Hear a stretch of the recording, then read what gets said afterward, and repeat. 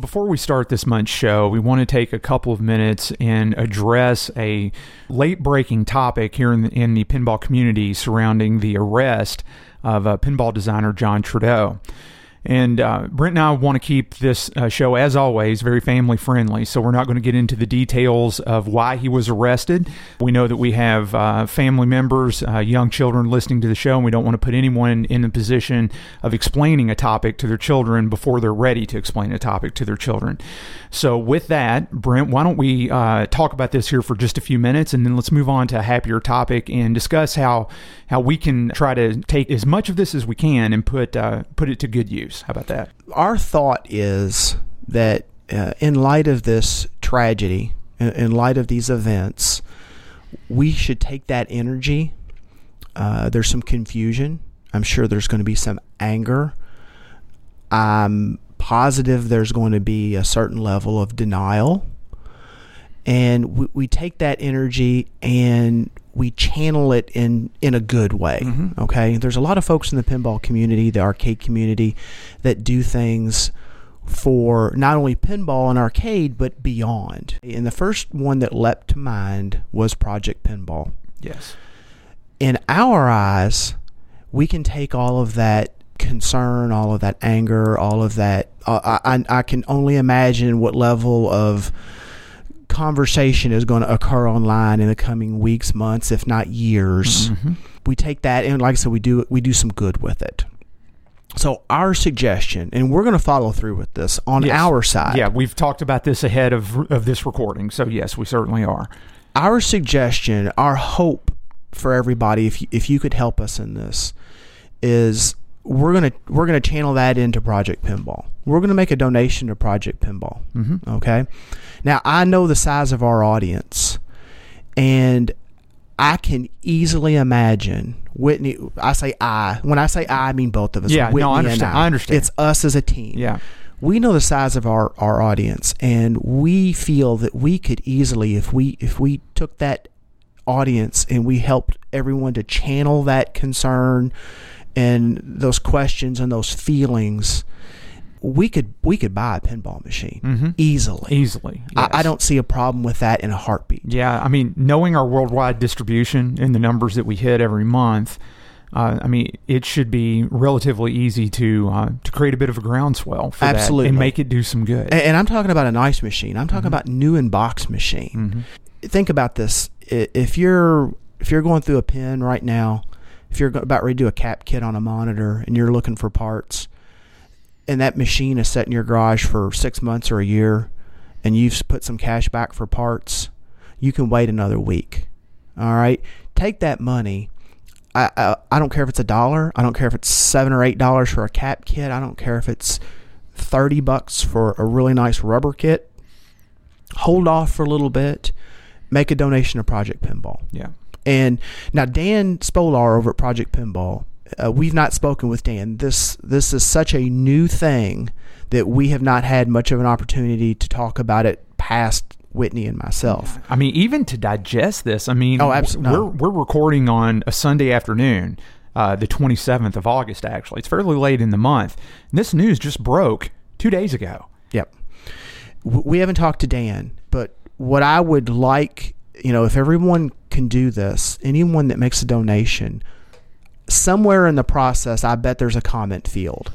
I haven't had the opportunity to run through it myself. I'm going to do it this evening.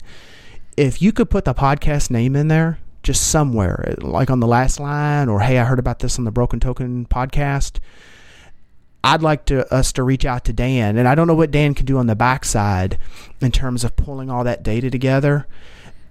I'd be interested if he can to get us a total to see how much money we raised. Like I said, we could talk about this, and it'll be a sign of something. In the bigger picture, it'll be a small thing. Trust us. Yeah. In light of recent events, but it will be an indication of what we can do as a community to rally together, channel ourselves into doing what is only described as good. Well, and when you think about it, you want something good to come out of news like this. because an untold number of people have, children and otherwise, have been either exploited, taken advantage of, damaged, however you want to look at that. And the cycle continues because the cycle's perpetrated. I have a young daughter. She's 12. This hits home for me. Brent and I have spent time with John Trudeau. I mean, I've got pictures of my daughter with John, and it's tough.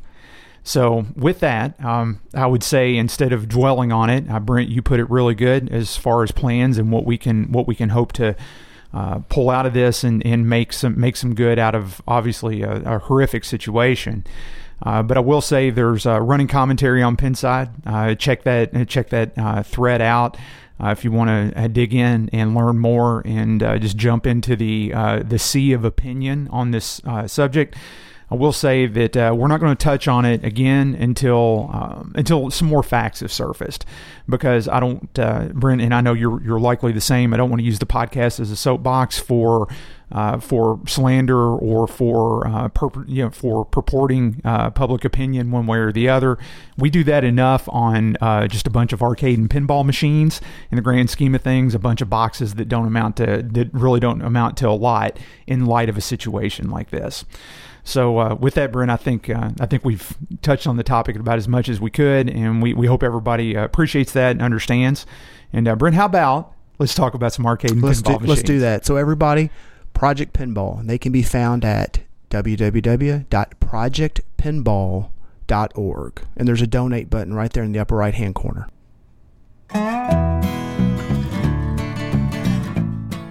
Welcome to the Broken Token Classic Arcade and Pinball Podcast.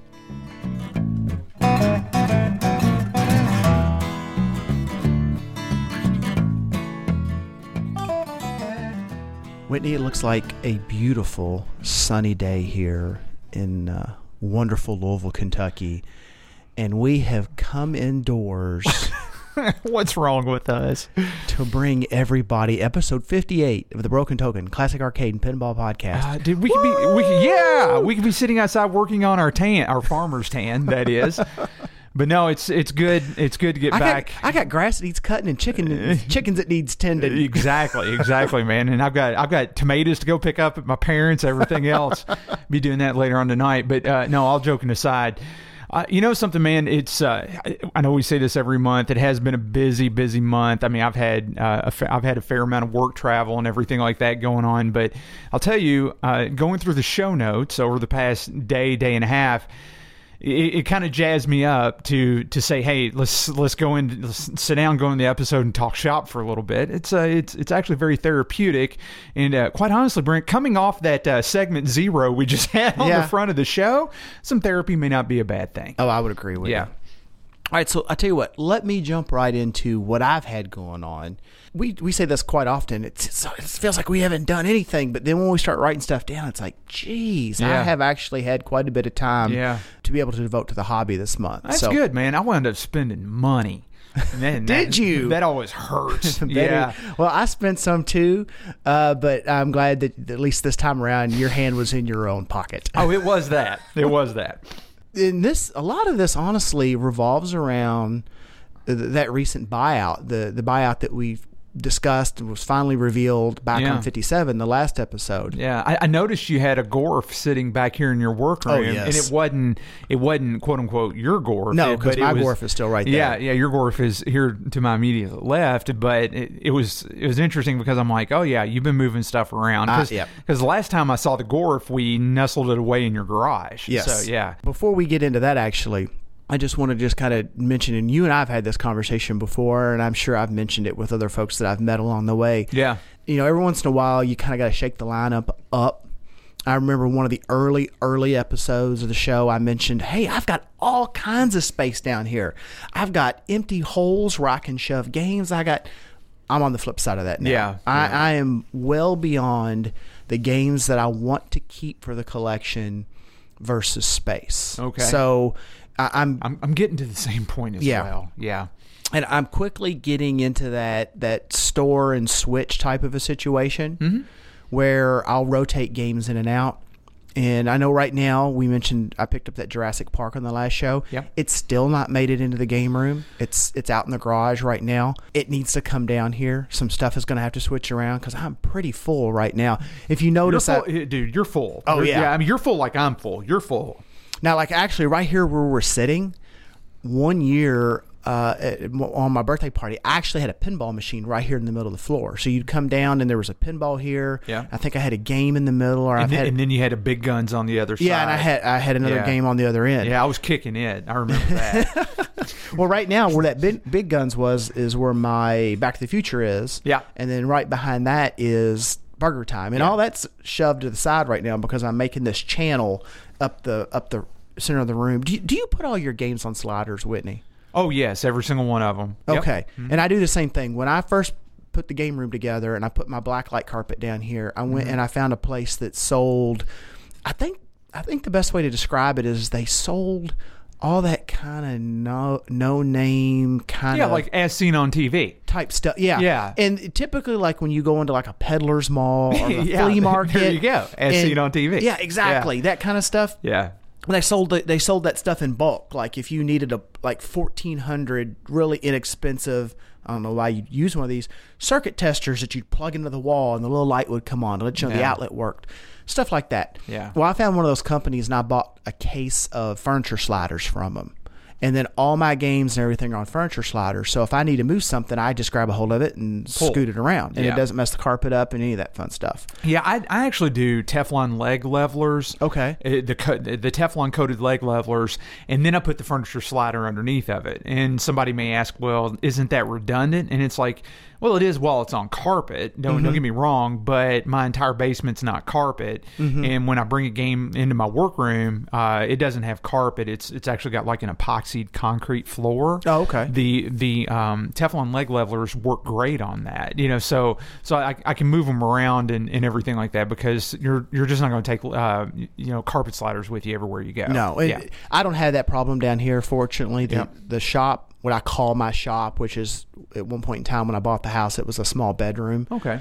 It's got carpet in there, and the carpet, honestly, it's that real thin, kind of like industrial grade carpet. It's tough as nails, but ugly as sin. Yeah.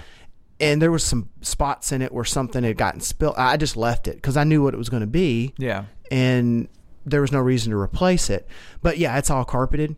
And what I actually do is, speaking of leg levelers, I don't use the Teflon ones, but I do put new leg levelers on anything that goes in here because if it pops off the slider, I don't want like a burr from where that's right. someone like maybe it slid it across a concrete floor or something. Yeah. I don't want a burr to catch the carpet and rip the carpet. Yeah. So I do that. But so all this stuff needs to slide around. It's going to get rearranged.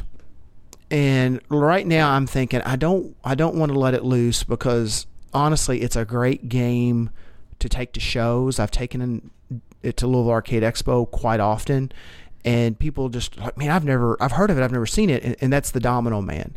So I know right now Domino Man, it's his days come, and he's going to get rotated out, and he's going to be put in storage. Something, it's going to make a hole for something. There's got to be a couple others around here that I'm going to move around as well. I've got a couple ideas, but I'm about ready to have a big reorganization, and I want to bring the Jurassic Park in. I want to make room for another video that I'm going to mention here in a second. Oh, okay. And hopefully, hopefully we'll have. I'm excited to hear about this. Yes.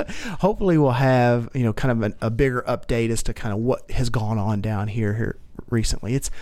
I'm getting kind of stale, Whitney, on the setup because I've had this setup for a while. A lot of these games, the holes that they're in, they've been here since I set the game room up. Oh, I see. Yeah, okay. and it's time for a change. Time for a change. Yep. I get it. It's not a bad thing to do. So let's touch on that buyout, which brings up the video that I'm going to be probably swapping in here pretty soon. I got a couple things on deck. Oh, I see now. Yeah. I'm just reading through the show notes. Yep. Yeah, I'm jelly. I'm jelly because I want one of these like really bad. What, the Time Pilot? Yes. Yes. And the thing about it is, talk about the Time Pilot, then I'll give my 2 pieces. So do you know the story of my Time Pilot, the one that I've got over here? I don't. No. Okay. At one point in time, I had a Time Pilot, and it was pretty rough. The cabinet was pretty rough. And I have had a beautiful, well, I still have, I said had. I had a beautiful Vanguard. Same cabinet. It's got the same rake to the monitor. Century used that cabinet quite often, and there are some variations in the angle of the monitor. And what I ended up doing was I took that rough Time Pilot cabinet, and over the years I'd amassed enough parts where I could basically build 3 or 4 Vanguards, board sets and things that had just kind of come to me. And what I ended up doing is I took that Vanguard, I took the board set out of it, and if you've ever looked inside of a Century cabinet, it is the utmost and minimal layout. I mean, they made some pretty cool games in my opinion. I like Phoenix. We all know I like Time Pilot. Oh yeah. But you could tell looking at it, they didn't put the attention to detail in it as say like an Atari game when it come to assembly. So it was a matter of minutes. It was one of those things where what I ended up doing was I took all the Vanguard guts out, including the harness, and I put my Time Pilot stuff in the Vanguard cabinet. I left the Vanguard side art on it because it was beautiful. Yeah. And I just slid it into the row. And the intention was to look for a Time Pilot down the road and then remake my Time Pilot, or just take my Time Pilot stuff out of that cabinet, either do a cabinet swap or a whole Time Pilot. So one way or the other, I wanted to eventually end up with another dual setup where I had a Vanguard and a Time Pilot. Okay, yeah. Okay, right now I've kind of got a Van Pilot at this point in time. Vanguard's a fun game, though. I mean, ultimately, does it make its move out of here then? Yeah, and that's what's going to end up happening. Yeah. And it's going to come down to a space thing. Yeah. And I want the Time Pilot over the Vanguard. I do enjoy Vanguard. I like Vanguard. I don't think that it has enough stay power though to have a permanent spot. At least not for me. So what's going to end up happening is the Time Pilot's going to eventually come in here. Yeah. And then I'm going to go through it and get it like I like it for the arcade. It's going to slide in the hole where my Time Pilot, my Van Pilot is. Yeah. And I'm going to put all the Vanguard stuff back into that Vanguard and restore it back to its original beautiful glory. And again, it's a really nice machine. Yeah. I was just kind of borrowing the cabinet for a short period of time. And the Vanguard, I'm going to have to let the Vanguard loose. So eventually it's going to be out and it's going to be available for sale. Yeah.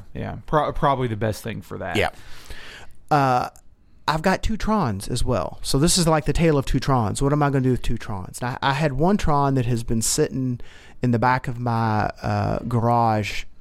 Actually, I want to say I had it even before I moved here. I've probably had this Tron 10 years at this point. Okay.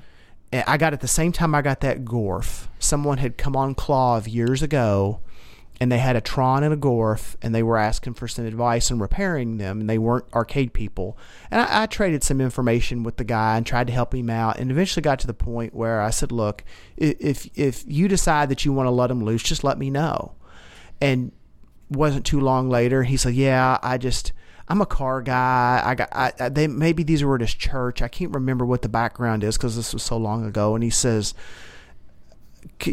let's work out a deal. So we worked out a deal, and actually it was a great trip. I spent some time with my grandfather.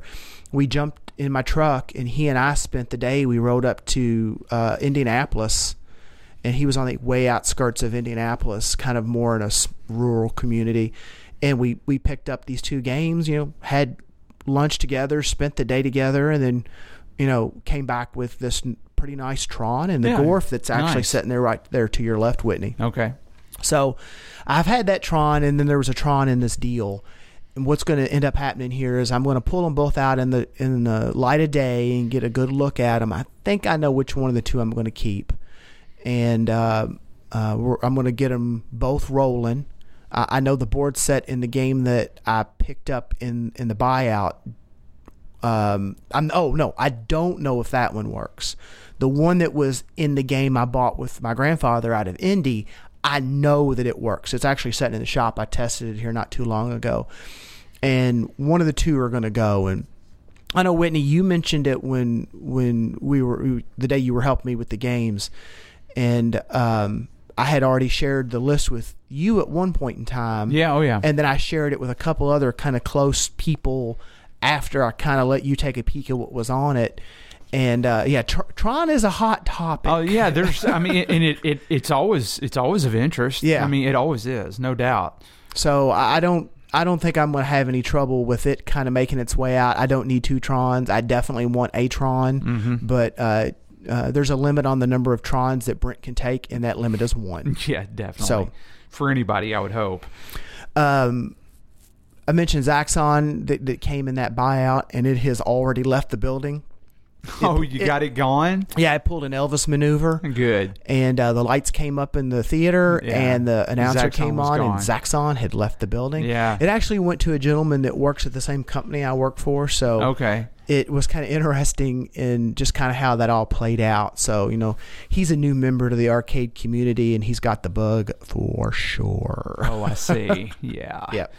Well, I'll be curious as to how long he keeps that Zaxxon. No slam against any Zaxxon. Zaxxon's not either of our game. Yeah, no slam against any specific Zaxxon. That one included. It's just the fact that it's Zaxxon. Ugh. Yeah. Oh, he listens to the show, by the way. Well, I mean, and that's what makes America great. Everybody's got an opinion, and they like different things. Well, we don't want to get into the Donkey Kong conversation, yeah, do we? Well, I would love to host the Donkey Kong conversation at any time. Talking about games that some people like and some people don't. Phoenix is one of those games. I know. I do like Phoenix. And I do too. Phoenix is fun. That's why I've got a Phoenix. Yeah. And I don't see that as a game that I would want to come out of my game room. But there was a Phoenix that was in that lot. And that one I've already kind of taken a peek at. It needed some assembly required.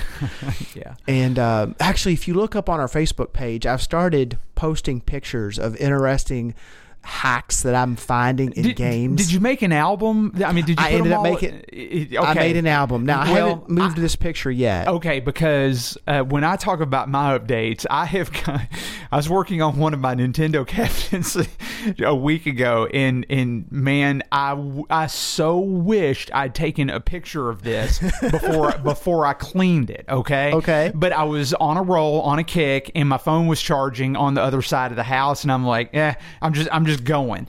But now, if you've got an album, now that I know that you've got an album, now I know in the back of my head you've got an album, I'll take a few extra cycles and grab pictures for that album, because I was aghast at what I saw. But I'll get into that here in a minute. Yes.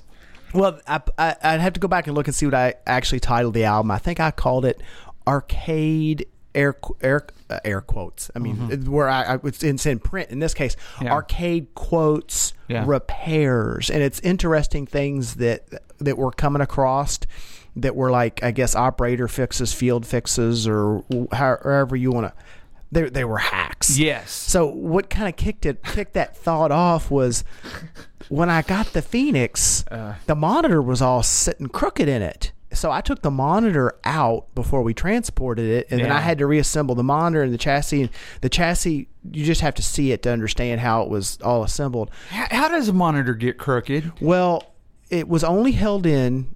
So Phoenix, the monitor, it uses a horizontal monitor. So the screen is horizontal. The long axis of the screen is horizontal. Yep, left or right. And it's on a horizontal pan on a horizontal frame. Okay. So when you turn a horizontal monitor vertical, the chassis is on one side and it runs up and down. Oh, up and down, yes. Okay.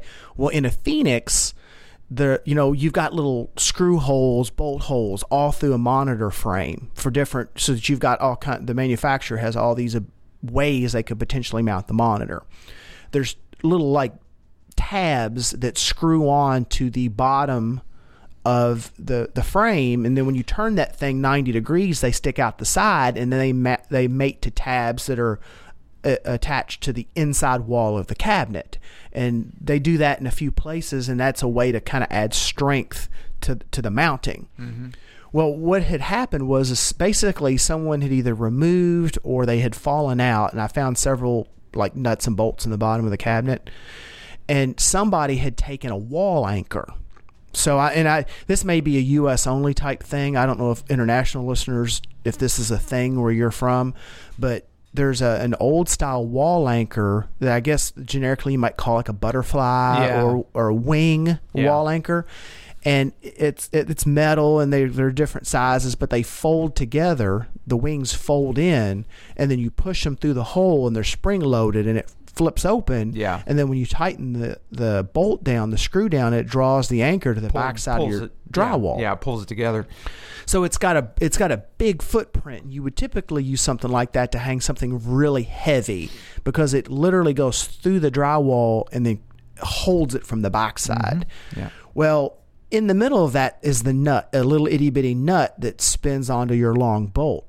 They had taken a wall anchor, so they had taken one of those real narrow little bolts that would come with it in a kit and stuck it through the hole and spun that wall anchor on as the nut. That was the only thing that was left in there holding the monitor basically in the game. Goodness gracious. It was like, I need something, and I'm out of bread ties, so I'm yeah, exactly. I'm going to use a wall anchor. Yeah, I'm out of glue, so go for that. I reassembled that, put new hardware in it, so it's on its way out, because I've already got a Phoenix. Don't need two. Operation Wolf is in that group, and right now I've got it out in the garage. It's holding the floor down in the garage, but it is destined for a new home. I've got a few of those. You know, my R-Type is still leaning, so it's doing the same thing. Yes, man, dude. You know something? Not to derail you, but I will say this. Oh no, go ahead. I had no idea that the market for R-Types has exploded. Oh, has the it? way that it has? Yes. Yes, all my R-Type needs is a new base. Literally, all it needs is a new base. And well, if it's that hot, you've got the stuff. You've got you've got those bases, right? I've got a few bases. Yeah, I think I'd offer a do it yourself R-Type kit and say, here's the base and here's the R-Type. Here's the base and here's the R-Type. Come get it. But I mean, I look back on what I looked through my notes because I just realized this like a week to 2 weeks ago. And I look back through my notes, my spreadsheet as to what I paid for the R-Type, and it's like, whoa, you mean I could quadruple my money on an R-Type? If you're not wanting R-Type, that R-Type would be gone. Yeah, I'm seriously considering. You know what you do? That. You list it as a kit. Yeah. You say, I got an R-Type and a base. Yeah. You know, do it yourself. And while you're here, I'll actually help you for 20 minutes when you lay it in the back of your truck and the base is exposed. Yeah. We'll swap the base. Swap the base and get it going. It's crazy. But yeah, anyway, yeah. All games are they're just kind of going nuts. They are. Yeah. Yep. Yeah, the market's generally up. So I mentioned the Operation Wolf, and it's I rebuilt the monitor in it. It's really clean. It's got a chunk out of one of the lower right hand corner, but yeah, it's really nice. The side art is beautiful. The control panel overlays in pretty darn good shape. The gun's in great shape. Rebuilt the monitor on it, and I was out there kind of messing with it, testing it. And that game wasn't in my generation of the arcade. I missed that game, and I remember out there squirreling with it, thinking something's not right here. And it finally, I thought I was like right at the edge of being done with it, and I could go on to something else. And then it occurred to me that the gun, I thought it was supposed to have recoil. And sure enough, I pulled the top off the gun, and there's a recoil motor in there, like spins. Yeah. And there's like a weight. Yeah. To make it kind of recoil, and it wasn't working. Yeah. So then an hour later, tracing wires and everything, I finally found the broken wire and got it rolling. So again, it's out there holding the floor down, and eventually it's going to find a new home. It's already got a new home. It just needs to make its way there. I gotcha. Yep. And the Gorf that you mentioned, yeah, it's sitting behind you in my shop. And this month I've spent some time rebuilding the monitor, rebuilt the power supply on it. For anybody that's got a Gorf, I probably need to take a picture of this and stick it up on our Facebook page. Part of this did make it in the Arcade Fixes album. I can't think of the word here. Album. Yeah. What ends up happening is one of the feeds into the power supply, it's out of the transformer, has a real heavy draw. And every Gorf I've had, I've had 3 or 4 at this point, including mine. Okay. Every one I've had this happen to and had to fix it. The upper connector, the lowermost wire is the feed from the transformer into the power supply.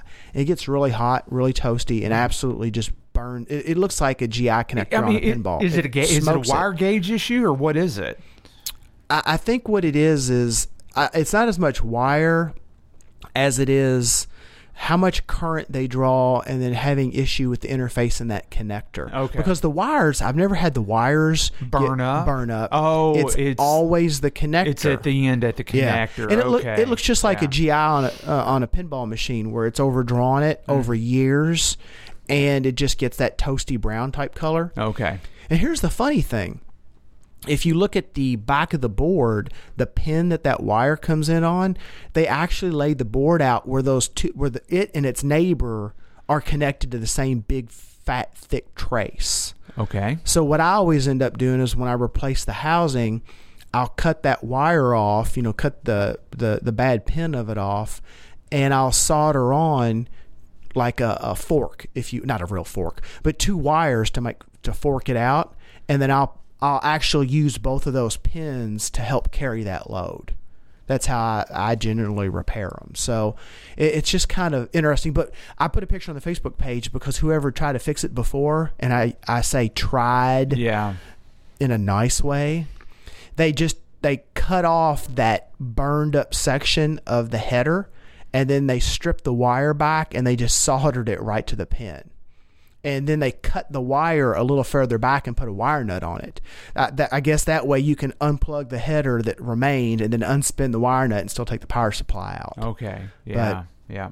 So, I find that, in like I said, in every Gorf. And I've not worked on a Wizard of War, which is the same hardware. I'm sure they're probably very much the same. But, yeah. So that Gorf's back there. I'm going through it. And like I said, I don't need 2 Gorfs, so it's gonna move. And going forward, as I talk more about that buyout, we'll eventually get to the portion of it where I get into the games that I'm keeping to increase my collection, to make my collection a little better. I've made this comment a few times, stepping back, that it's interesting. It's been fun thus far. There's a lot more, air quotes, fun to come with the disposition of these games. But it's one of those things where it's kind of like the show. It's definitely a love of the hobby, because when it's all said and done, when you consider the effort and time that I'm going to have into all of this, I'm going to do good to break even from a financial perspective. And it's okay. I understand. I completely understand. And a lot of people will say, well, you're rolling in the dough because you got these machines. You're flipping games and everything like that. Brent, I'll tell you, I love doing the show because it's a good opportunity for us. I mean, we have different types of schedules and different things that go on month to month, but it's always good to sit down and, quite honestly, talk with our peoples. You know what I'm saying? And I do that while I'm exercising my hands, talk with our peoples. I love it.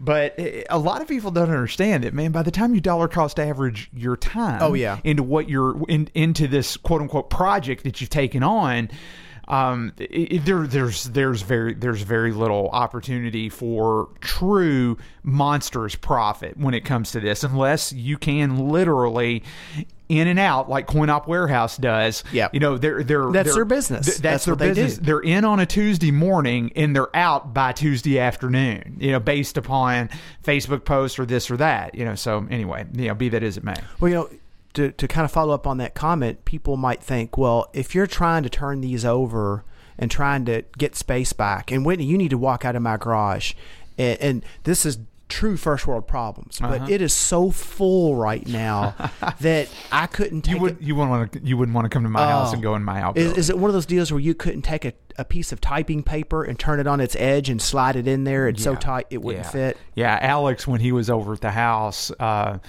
when he visited the U.S., I took him up in my outbuilding, and he was looking around, and he's like, "Oh man!" And it's like, I know. Yeah. Well, that's where I'm at now. And people would ask, if you're trying to kind of turn this over a little bit, why are you spending time rebuilding monitors and all that kind of stuff? And there's that's a mixed bag. Yeah, it is. So like when the Zaxxon was sold, and the gentleman that bought it, he's newer to the hobby. I mentioned he's got the bug, and I said, look, when I sell games, I like to do X, Y, Z, and try to, make the best game possible for the person that's going to get it. But in this situation, I had drawn a line in my mind as to what I needed to get rid of really quickly so that I could at least go in my garage and turn around. Yeah. And this game and the Phoenix, they were kind of a game that was a quick candidate. They were softballs. They were softballs, yeah. Exactly. Yeah. And I said, I haven't gone through them. I haven't touched them. I've played them. I've run them for a bit to have a decent feel as to what they're going to do. But at the end of the day, that's why this game I'm asking X for it and not X plus something, because my effort has been minimal. Uh-huh. And other games where, let's just be honest, I could maximize the money out of them, I'm going to. And I have to do that because to make this completely viable. Yeah. If I can break even or lose just a little bit in terms of effort, I'm okay with that. But we all know we can't turn around and just with like a pitchfork just grab $100 bills and throw them out on the expressway. We just can't do it. No. It just doesn't work that way. So, okay, the last update real quick from the big buyout was the Batman Pinball with the Newell stock playfield. How's that moved along? Because I saw on a couple of Facebook groups where you had it up for sale. Has it moved yet? It has not. And actually, if you look right there to your left, that's the playfield. I'm surprised it hasn't been bought yet. I have had quite a few queries. Uh-huh. So here's the deal. Did I even mention last show that I was going to sell it, or had I made the decision? I think you did. Okay. I'd have to go back and I think you're right, because but I think you did. I want to say, Whitney, that when you were there the day that we moved that game, because we did it I moved those games over 2 days, and you and I looked at it, and when we actually looked at the playfield, and you sit down and you understand the gravity of the situation. And I look at the rest of the project, stuff that I really, really want to work on that I've already had in queue. I just don't want to add something else, no matter how badly I really, really want to work on it, or I'd like to have that particular title. At some point in time, I want to be able to leave this world eventually and not still have 50 things that I want to build. You know what I mean? I get it. Yeah, totally. So you want to reach a level of you want to reach a happy place with it all. Yes. Right. And I'm in that same mode. Yes. So it was a hard call, and I said, this thing's gonna I can't do it. And I offered it for sale. And to answer your question, Whitney, I had a lot of inquiries. I offered the game and the pinball at the same for the same money, and it's out there. And I put at the bottom, I knew how this was going to happen. This was almost kind of a Brent social engineering test. Yeah. I put at the bottom, I am not looking to separate. It's a package deal. I use the words, I am not looking to separate. And in my mind, it's a package deal.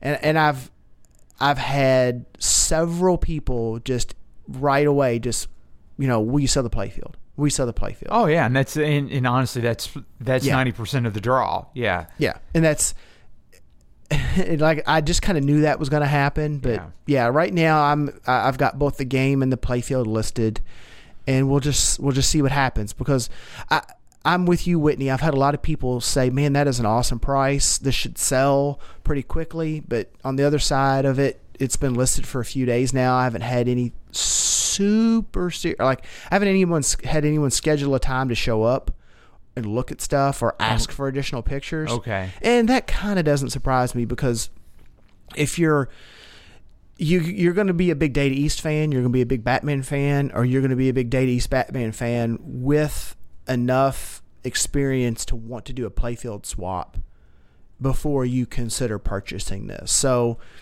while there may be a lot of Data East people and a lot of Batman people, there may not be a lot of people that feel that they want to do the swap or that they can do the swap. So the market's pretty narrow to a certain degree.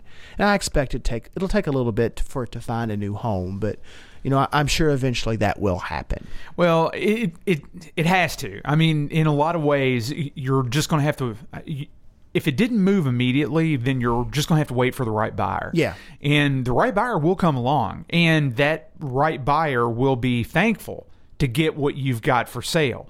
You just have to wait it out, man. It's a lot like selling stuff on eBay. Yeah, there's some stuff I put up on eBay that I'm shocked that makes it for 2 weeks, and then I'll set it on, let's say maybe a 30-day sale or something like that, and with 3 days left to go, after I've even forgot that I had it on sale, all of a sudden, bing, PayPal shows up and somebody bought it, and I'm like, whoa, they paid full price on top of that. So didn't even make an offer, just bought it. More power to you. Just goes, and it's like, okay, well, it just goes to show. So yeah, that's where that is sitting, and by sitting I mean literally sitting right there where you could reach out and touch it. Reach out and touch it, Whitney. Reach out and touch it. I don't want to. It's not mine, and it's a new old stock playfield. I'm not going to touch that thing. I've seen it, so I'm good. I've had all the Data East Batman that Whitney can handle. How about that?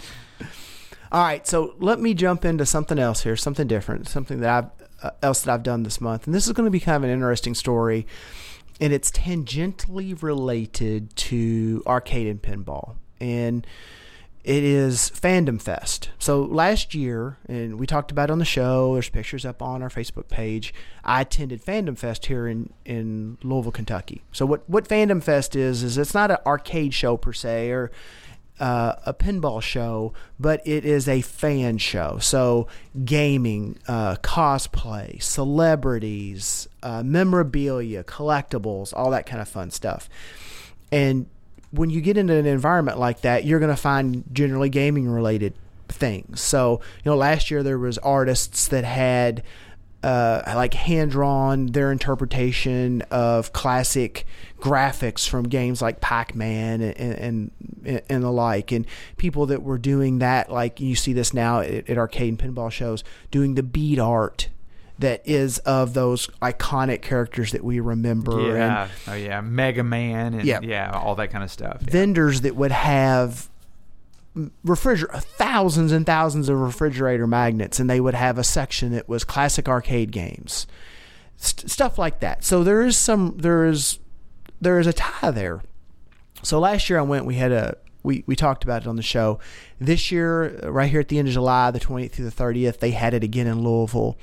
And let me start off with my personal experience, and then we'll maybe get into a little bit of what could be a lesson learned here for folks that are looking to attend shows across the country, whether it be arcade or pinball or a fan type show such as this. So I went with my sister, my niece, and a bunch of her friends.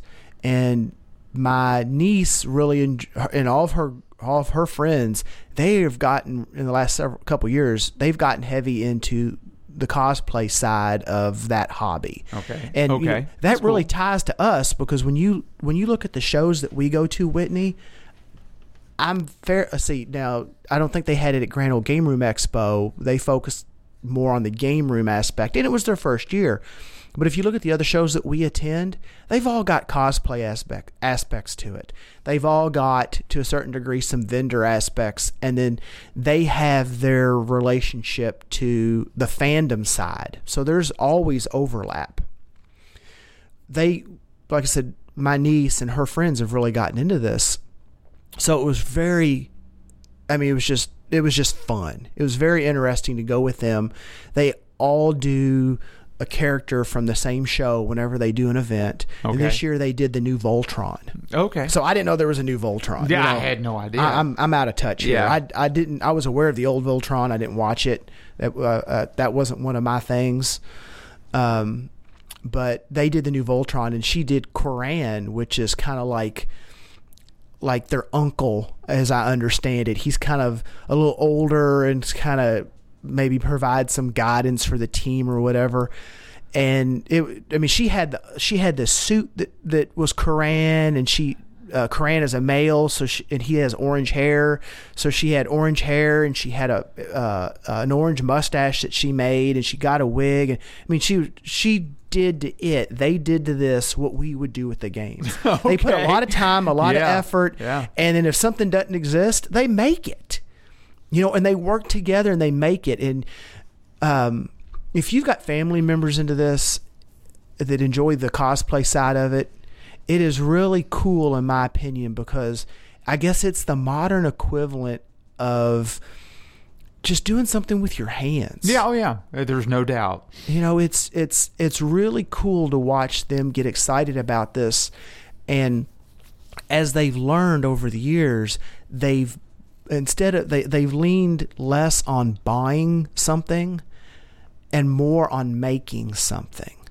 And then in situations where they can buy something and modify it to be what they want, and we do this all the time in the game world, in the pinball world. It's just it's really, really cool. But anyway, so we go to the event, and personally, I had a ball because I got to spend time with them. Yeah, I want to go to this event at some point. Well, let me discuss the next part of this, and you may change your mind. Oh, okay. All right, fair enough. So personally, my takeaway, and this is this is kind of weird because I was just kind of maybe putting you on the fence, if not slightly discouraging. I would encourage people that if you've got family members that enjoy, whether it's the board game side of the house, if it's the cosplay side of the house, if it's the comic side of the house, go and spend the afternoon with them and do this. Or if you've got an event in your town and you're like, I'm not a comic person. Yeah. Go. It's not just comic stuff generally. Good. Okay. You know, good to that's know. That's the thing to take away from this. Yeah. Okay. I had, just like I do at the arcade and pinball shows, I had a great time just with the people. That sounded like I'm running for office, Whitney. The people. Now, and I'll mention this. I know one of the shows, friends of the show, is a member of the 501st Regiment, I think it is.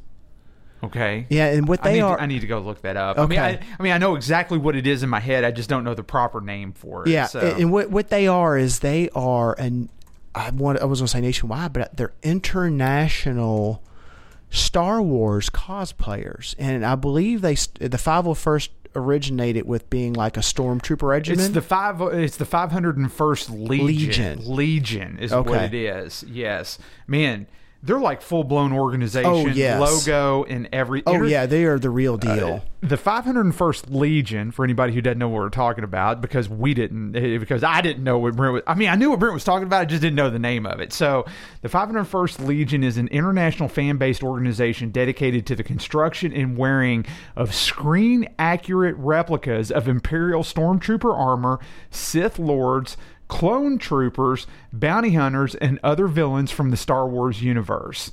The 501st Legion, called by its nickname Vader's Fist, is made up entirely of volunteers. Sorry, I read that just a little off microphone. I apologize. If you've ever seen the folks that are members of the 501st, they are really cool. I know there's a contingent in Atlanta. Was it the first or second year of Southern Fried Game Room Expo? They had folks from the 501st there. Probably, I think it was the first year, because we've got pictures with Vader and some stormtroopers. And they did a Star Wars thing on the main stage where I think that was a Star Wars 80s pinball and a Star Wars Vector arcade game. And they were escorted out by Vader and troopers and all that kind of fun stuff. The work that they put into these costumes is unreal. I mean, I'm just sitting here looking through some pictures. It's crazy. Unreal. It's unbelievable. Well, they had a huge setup. They had they had speeder bikes. They had some people there next to them that built R2-D2 robots. So there was a couple R2, and these looked unbelievable. I mean, it wasn't like a paper mache and spray painted R2. I mean, it was just like, does Disney know that you have that? I mean, is it missing from a warehouse somewhere? Some vault, vault from Disney. There's a guy outside with mouse ears on, and he's looking for you. Yeah. You know, he's mad because he says you've got his R2. They had a BB-8. There was one of the gentlemen. Now, I don't know if was it articulated? I mean, it moving around? Yeah, it was full. It was RC, but remote control, but it ran around just like a BB-8. Wow.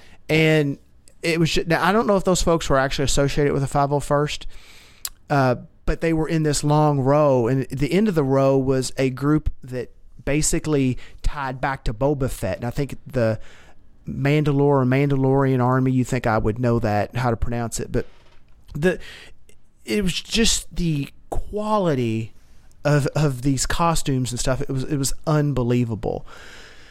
So that was there. They had a mini Jawa crawler, and it was kind of funny. They put a Jawa in it, or at one point in time they actually had a police officer in it, and he would drive the sand crawler around through the show and just kind of do his thing. And the police officer, it's kind of funny, he was hamming it up. He actually had donuts on the front of the crawler and was giving donuts away. That's awesome. So the vibe was cool. Yeah. The vibe was awesome once you were there.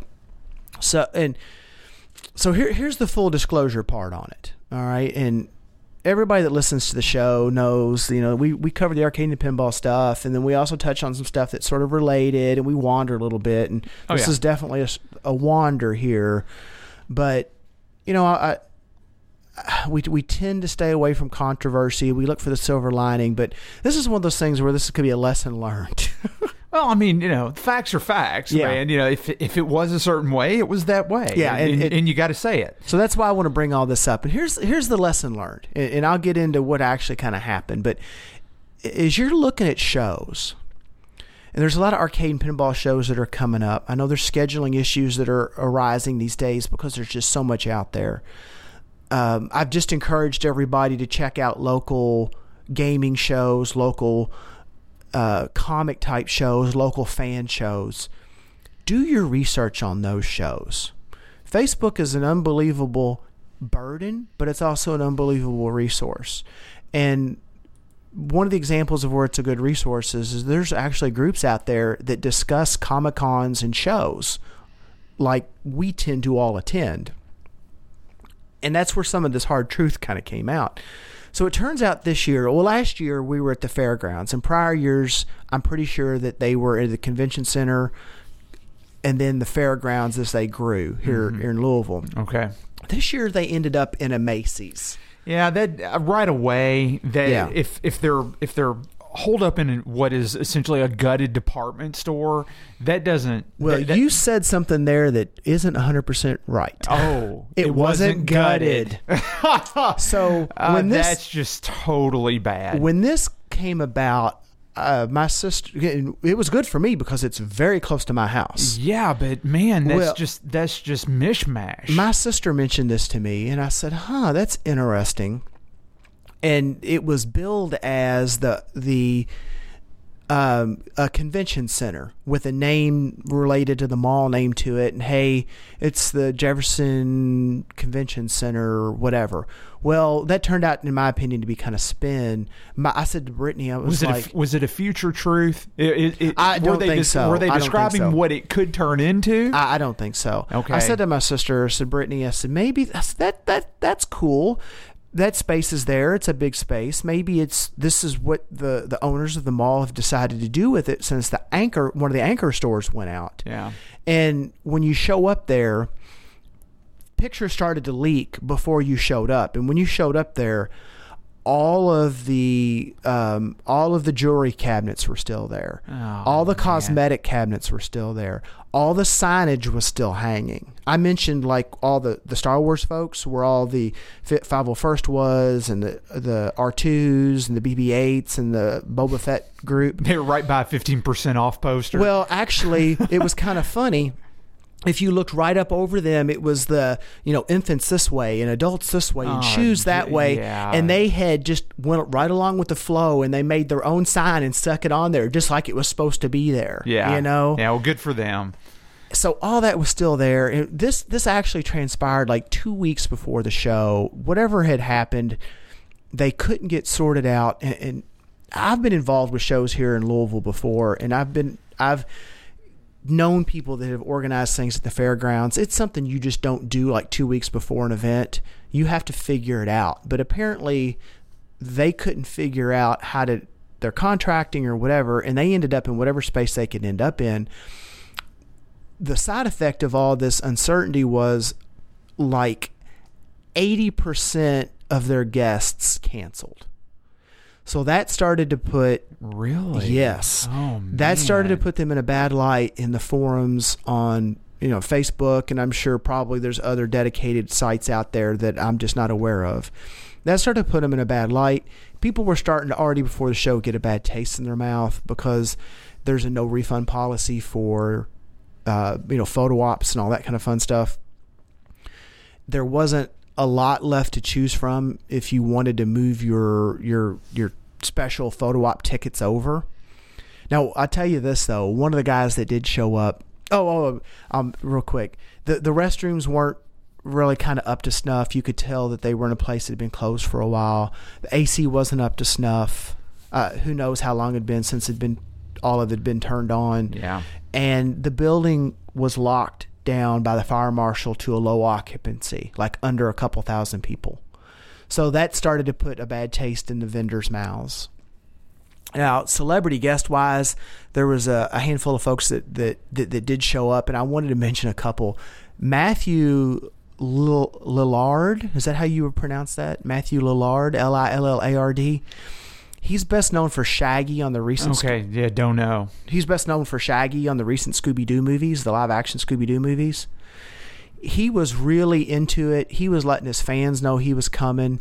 And I tell you, every time I walked by where the celebrity guests were, he was up out of his booth. He was with people.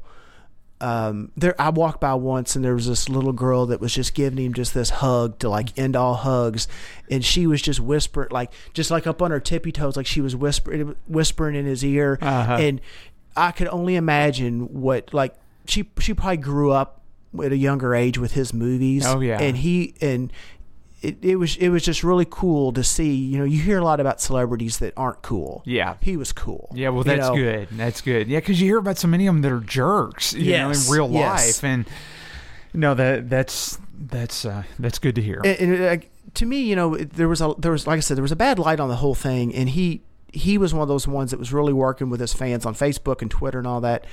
And Sean Gunn was there. So if you don't know who Sean Gunn is, Sean is starting, in my opinion, to really kind of get a name. I know he's done some other things, but he's Kraglin from Guardians of the Galaxy. Yeah.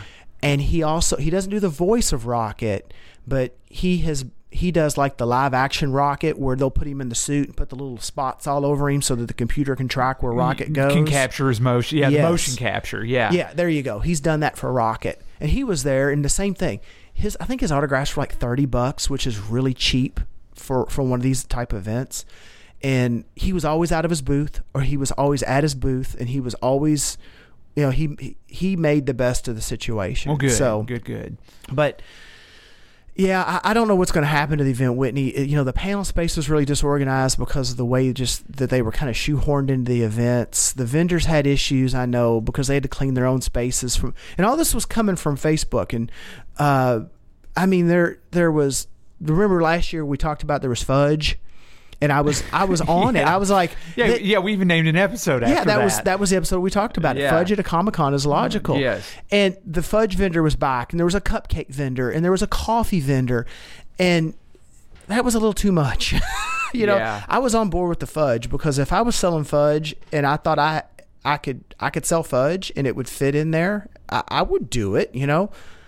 The only thing that kept me from buying fudge last year and candy and cupcakes was just I didn't have the opportunity to stand in the line. Okay. It works. I'll nestle in and sell fudge next to a guy selling bobbleheads. I'm good with that. Let me ask you, was Jim Steranko there by any chance? Do you remember seeing him? I don't know the name. Who is that? Okay, he's a comics illustrator. So I remember seeing him being billed as one of the celebrities that was going to show up. I don't remember seeing a sign for him. Okay, that's a shame. I would have liked to have seen him, because my brother and I collected comics for easily 10 years, and I've read so much of the comics in the let's say the early 80s all the way through maybe the 2000s. And now we collected for that length of time. I read for longer than that, but anyway, so within that 17 to 20 year period, he was a mainstay as an illustrator, just fantastic. Well, you bring up a great point, and this ties back to what we do, the arcade stuff. Yep. And part of and I don't know how I remember wanting to put this in the notes, and I didn't. So thank you for saying that. Here's something that is really of a benefit to us as arcade and pinball people at these shows. the artists, okay, and because I was lame brain here and I forgot, I have to run up and grab these so you can see them and maybe we can mention them in the next segment. But this is a great time to pick up stuff for the game room.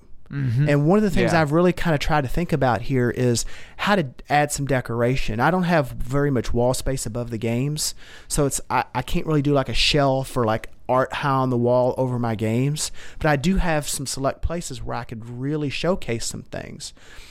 And there was an artist on the second floor at the top of the escalator that had just this unbelievable hand-drawn art. And some of the stuff that he had was pop art type related. And what I ended up buying from him was Ghostbusters stuff. Okay. He had just the most, in my opinion, one of the most interesting takes. I'm sorry, not Ghostbusters, Back to the Future. He had the DeLorean, and it was just the background. It was just one of the coolest adaptations, interpretations of that DeLorean that we all know and love from Back to the Future that he had drawn and made prints of. Okay. And I said, do you have an Ecto-1? And he said, not yet. It's on my bench. I couldn't get it finished in time for this particular show. I need to reach out to him and see if he's got it because I will buy that Ecto-1. Okay. All right. Stuff like that that's handy. It's handy and it's timely. Right. Yeah. And if you're looking to add accents to your game room or your space, that's the kind of stuff I was one of the things that's this kind of stuff I was after. And if you go to a show like this and you apply your mindset to it, it turns into a show just for you. I mean, for you, even if you think that there's no way it would be. Yeah, and that's very fair. That's very. So fair. I was talking a little bit about vendors, and this is kind of one of those things. This. Do you know what a sugar glider is, Whitney? I have no idea. So looking in the show notes, is it a candy or what? No, Google sugar glider. Okay, all right. And it's like and I just showed my ignorance there as to what this is. I'm not even sure. I don't even know why I knew what it was, but it's an animal. I think it's a small little mammal. It looks kind of like a small little squirrel. Oh, holy smokes! Yes. Yeah. So the sugar glider is a small, omnivorous, arboreal, and nocturnal gliding possum belonging to the marsupial infraclass. Interesting. I said mammal, but it's you said marsupial. Gosh, I'm going back to high school here, Whitney, and that was a long. Well, it is more. It is time warm ago. blooded. Yeah. Okay. Yeah. All right. Yeah. So it would be mammal. It's warm blooded. So what's marsupial? Is that carry its young in a? I think that is it carries young in a pouch. Okay, if I'm not that's mistaken. all right. Okay. Yes. So I'm going to look that up You can be real both. fast. You can be both marsupial and a mammal. There's people out there that are like, this idiot's talking about comic shows on a pinball and arcade podcast, and now they're trying to determine what a mammal and a marsupial is.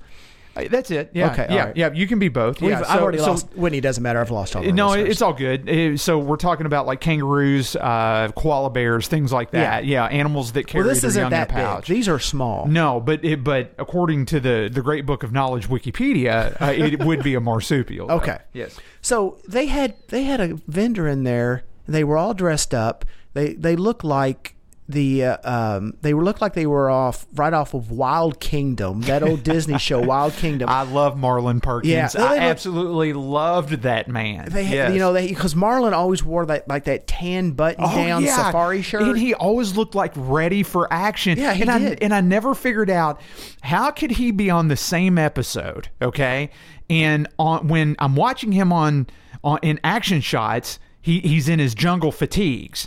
But then it'll cut right over, and he's talking about Mutual of Omaha life insurance in a 3-piece suit. It confused little Whitney to no end, but I really like the duality of Marlon Perkins from that regard.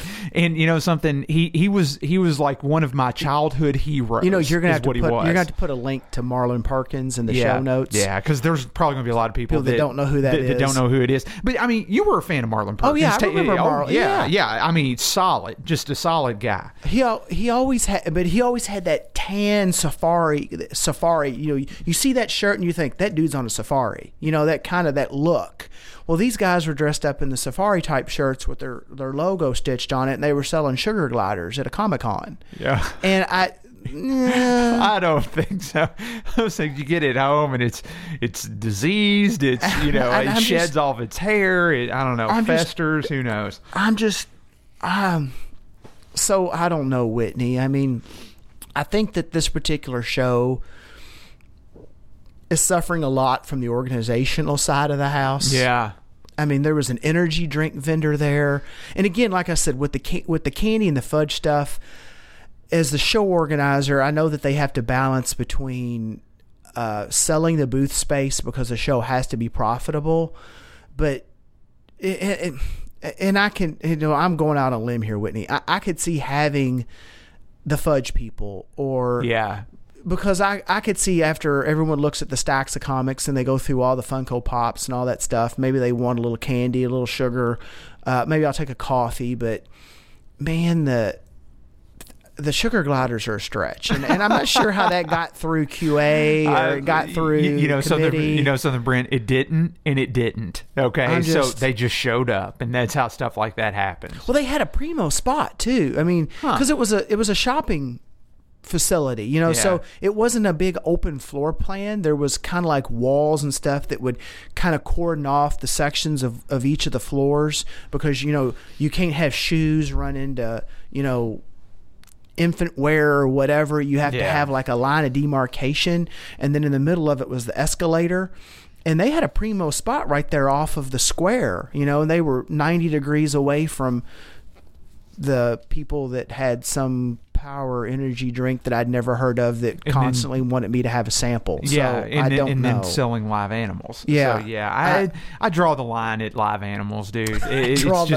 Maybe there's a show title. I draw the line at live animals. Yeah. Well, I will say this. I do miss Marlon Perkins. And if anything good has come out of this episode, then I'll tell you what, I was just reliving a little bit of my youth on image search, looking at Marlon Perkins. I miss that guy. So overall, I had a great time. It was a great opportunity to spend some time with family. It was, again, I'd encourage anybody to do it. Even if they don't think there's anything there for them, I bet there will be. And then a perfect example is that was a great opportunity for me to find some things to augment my game room. Okay. And that, I'm sure there's board gaming expos there. I know there's book expos because I remember talking to some people there about going to something similar to like the game shows we go to, but it's all books. Yeah. And it's authors.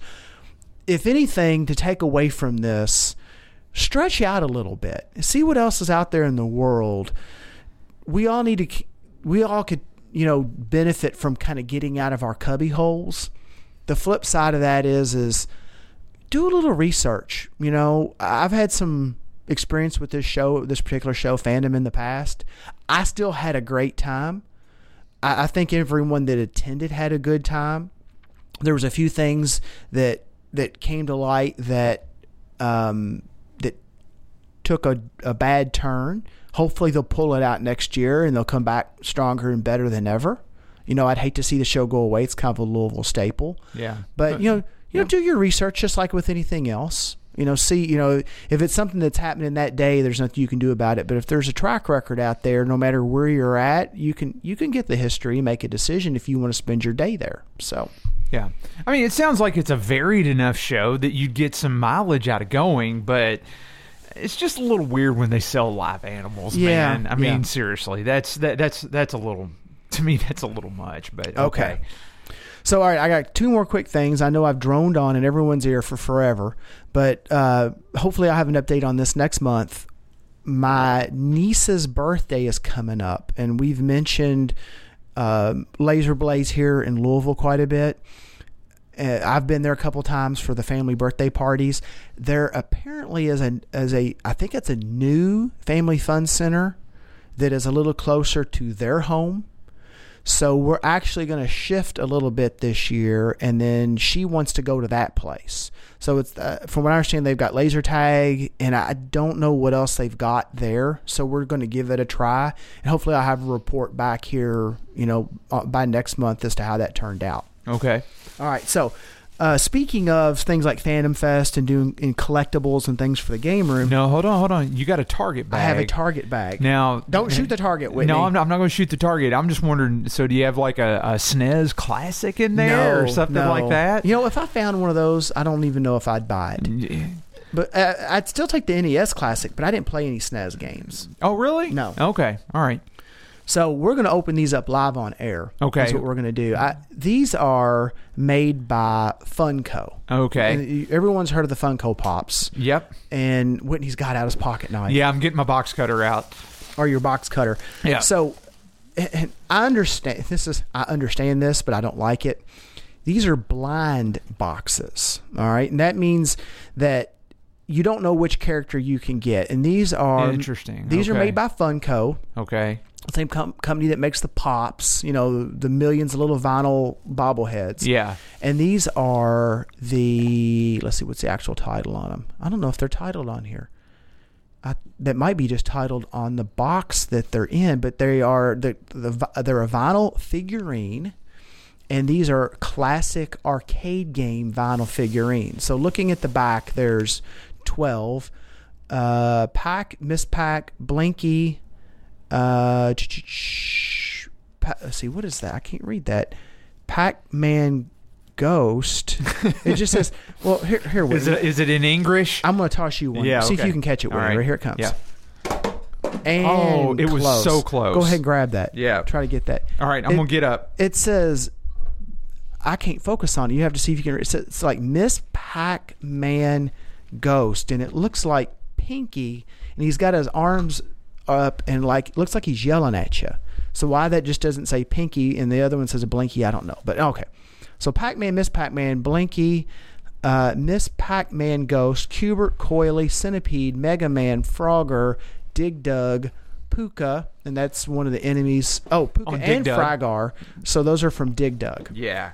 And my sister saw these. I haven't seen these anywhere else. This is interesting. So it's in a Frogger box. Whatever is in here is in a Frogger. The box is a Frogger box. Right. And that she grabbed me one of every one of the boxes that they had. So you've got the Frogger, and I've got one that's got Pac-Man, Miss Pac-Man, and a Dig Dug. Okay. So here, I'm going to toss you Dig Dug. See if you can catch here's the Dig Dug. Yeah. And I got that one. He got that one. Yep. So we don't know what's in these though. So the Pac-Man probably isn't going to have a Pac-Man in it. Go ahead and open it up. What do you got? All right, so I'm opening up the Frogger right here. Okay. Let's go ahead and open this up. Now these are smaller than a Funko Pop. Judging by the box size, they're probably Whitney, about half the size. Yeah, but they've got an inordinate amount of plastic wrapper on them, and I'm almost worked my way through half of it at this point. Okay. You should see the recording over here. Yeah, I bet it's just a dirty mess. Pop the bottom open because I'm going to try to keep the boxes. Oh, you're going to try to keep the box. Yeah. Okay. All right. So there's just and actually look, it's just got a tad, just a little bit of hot glue there. Yeah, it's holding it. And it looks like it's there's a cardboard tab. Yep. And let's see. Then if you open it up, there's. Oh, here we go. It's okay. the one I've got. Okay. Go ahead and open yours. Here we go. I opened up the Pac-Man box. This box is incredibly deep as well, Brent. I've got a lot of my arm stuck inside this little box. Stop at the elbow, Whitney. Stop at the elbow. I think that's what vets say to each other as they're training, isn't it? Stop at the elbow. All right, so let's see. I'm going to go ahead and open up the bag, and let's see. Woo! Odd. This one was in a Frogger box, and it is actually Frogger. Oh, sweet. Yeah. He looks pretty good. Does he look pretty cool? Oh, yeah. From over here. Yeah, dude. He's painted well. It's a hard vinyl, not a soft kind of pliable vinyl, and it doesn't really have any real give to it. Honestly, I kind of dig that. That is pretty cool. I think I'm gonna have to go get some of those myself. That's pretty sweet. He probably stands Whitney, about 2 inches tall. Yeah, maybe an inch and 3/4. And he's got a little somewhere in towel. there. He's got like a little towel on. Oh yeah. He's a little tiny. He's carrying his little briefcase, like he's got work to do at the pond, and and everything like that. So work to do at the pond. Exactly. Look at the back. What does that say? Does that say Miss Pac-Man Ghost on the second row, the pink one? Yes, it does. Okay. Yeah, it says Pac-Man Blinky, and why they chose Blinky instead of Well, they named they named the red one Blinky. There's Miss Pac-Man. Then the other is the pink ghost, and it just says Miss Pac-Man Ghost. Is Pinky only in Miss Pac-Man? I believe yes. Okay, yes. 'cause The answer to that is yes. Is it? What was it? Was Inky, Blinky. I thought it was Inky, Blinky, Pinky, and Clyde. Clyde. Yes, that's what it was. What is that? Miss Pac-Man?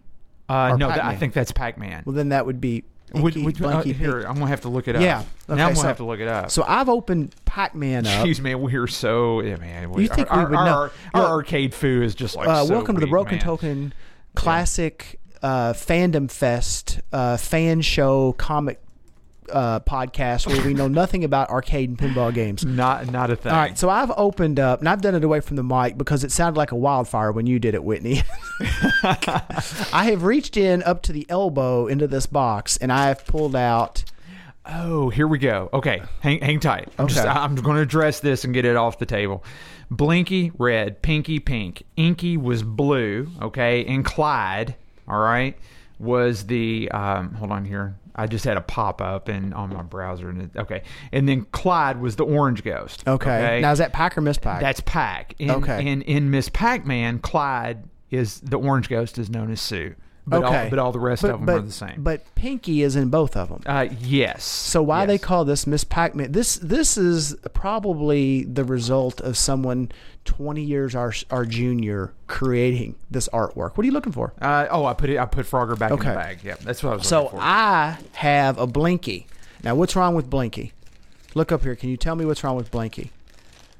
We're kind of far away here in the palatial Broken Token studio. Yeah, no. I mean, the eyes are just completely black. Well, no, he's missing a hand. His arms. Oh, in the hand. Yeah. It just plugged in. Oh, because okay, I bet they probably gotcha. couldn't cast that as one. So he's like, grrr, I will get you. Gotcha. Okay, so I've got a Blinky according to the guide on the back. All right, Whitney. So open up the other one. You got a Dig Dug box there. Yes, I do have the Dig Dug box, and This is pretty cool. You're right. This is it is a vinyl, but it's kind of a hard vinyl. It is. It feels formidable.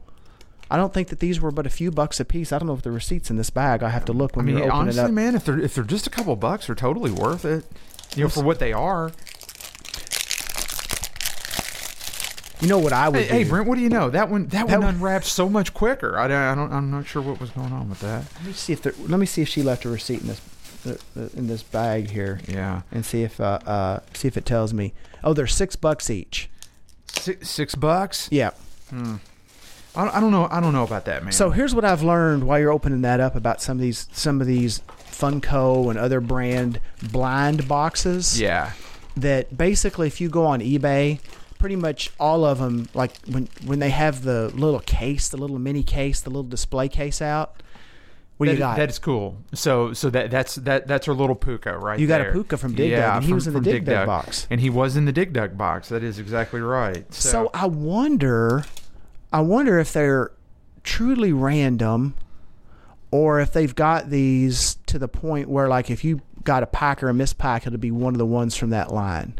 Yeah, because like with the Dig Dug box, I mean, you could get Dig Dug, you could get the Figar. Because I was kind of wanting this. The centipede on the picture and the coily looks wicked. Yeah, I was kind of wanting one of those. Yeah, and Cubert just looks like aimless. Yeah, he's just kind of standing there, just kind of. So I've got a Miss Pac-Man box here. Let's see if it's got something Miss Pac-Man or Pac-Man related in it here.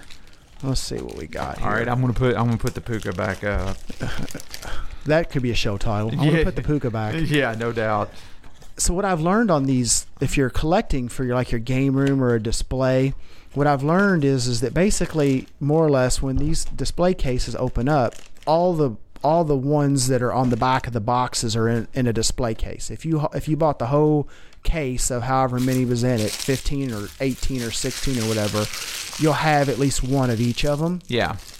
So what ends up happening is people will buy the whole case like a dealer, and then they'll just open them, and then they'll sell them all basically for cost, like the $6 on eBay. Yeah, gotcha. So if you wanted a particular one, I bet I could go out here on eBay and I could find it. Yeah. All right. I'm saying you could probably just buy the entire set. Yeah. All in one motion. So as well. I opened up the Miss Pac, and sure enough, I get the Miss Pac-Man Ghost. Okay. So I bet. Yep. just based on this. So you opened Frogger and got Frogger, and there's only one Frogger character offered. I had a pack and a miss pack, and I opened the pack and I got Blinky, and I opened the miss pack and got the Miss Pac-Man Ghost. And you had a Dig Dug, and you opened it and you got a Puka. Mm-hmm. So I bet if you picked up a Dig Dug, you'd either get Dig Dug, Puka, or Figar. Frogger probably has Frogger in it all the time. A Cubert will have the Cubert or the Coily. And the only other standalones is Centipede. If they had a Centipede box, you'd probably get the Centipede. And I bet if you had the Mega Man box, you'd get a Mega Man. Yeah, I bet that's it. So, and the Cubert, you'd get a Cubert or a Coily. Interesting. Yeah. But no, these are pretty cool. They are. They're nice. The thing is, I don't know if they're $6 a piece. Yeah. Nice. I mean, by what the they time ask for these is kind of. You're right. I mean, there's 12 figures at that's $72 to get the whole set. So $72, you might as well say $75. I mean, is it really worth $75 to have all of them sitting there? I don't think so. I don't think so. Now, maybe like $30 or, I don't know, $25. I could subscribe to that. So I'll tell you what, Whitney, I'm going to Google these because what I'm shocked at here is it doesn't have like the series name on this box.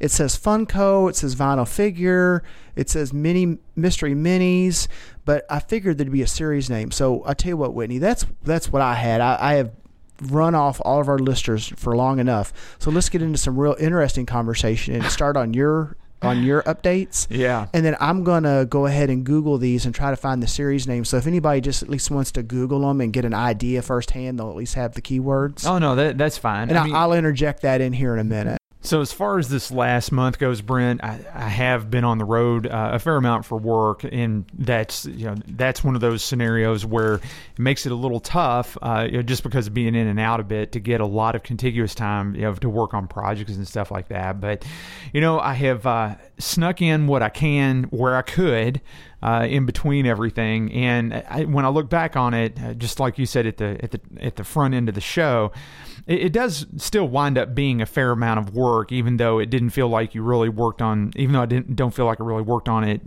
any of it in any real lengthy session or anything. But anyway, here we go. So on the pinball side, I'll pull a repeat of last month. Absolutely nothing, and it still makes me as sad as it did last month, Brent. I mean, I've done nothing. In all honesty, I've not even played a game. I've not even played one game of pinball this past month. And that bums me out. I have walked through the game room in the evenings, just running and stopped. And actually, I moved the extension cord here a minute ago. Yeah.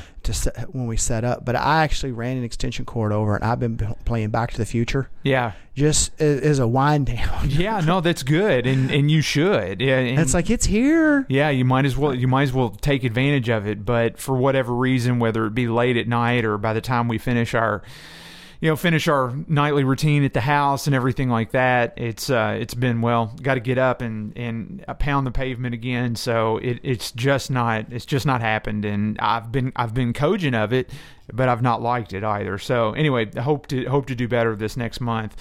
I'll tell you, we've pretty well got Grace's console game room where it needs to be. The only thing really missing on that right now is just hanging some wall art, and I am working on getting all that sorted. But I'll tell you, Brent, she's had friends over a couple of times over the past month, and man, they her and a couple of her friends from school, man, they hole up in that room and they fire up the Wii U or fire up the Switch or whatever, and man, I just listen to them and they're just giggle and laugh and just have at it, So it's worked out well, and I'm really happy for how that has come along. So I think it's pretty much a scenario where I can probably close the book on that project because, like I say, outside of just hanging up some posters and, and some paraphernalia and stuff that I've got, I mean, the configuration of that room is pretty well set the way that it's going to be.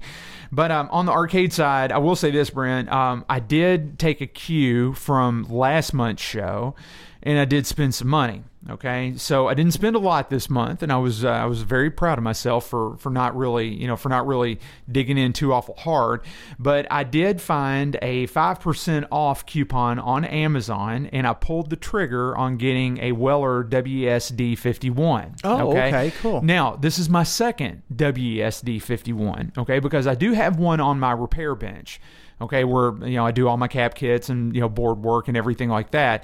So I bought a second one for my travel kit. And what I did is and people may say, "Shoo, man, that's a pretty hefty sum to spend on a soldering iron that you'll only use, let's say sporadically." And here's the thing that I will say, or I guess the counter that I would put to that is, when I got the WSD 51 in, I pulled it out of its box and set it side by side, okay, with my trusty $18 Stahl SSVT iron that I ordered from Parts Express, now, a couple of years back. That's the iron that we talked about on the show when we first noticed that iron. When we first noticed that iron, yes. And I did, and I bought two of them. I spent a whopping $37 and bought two of those irons, okay? And Brent, I'll tell you, for an $18 iron, it's good. It does its job.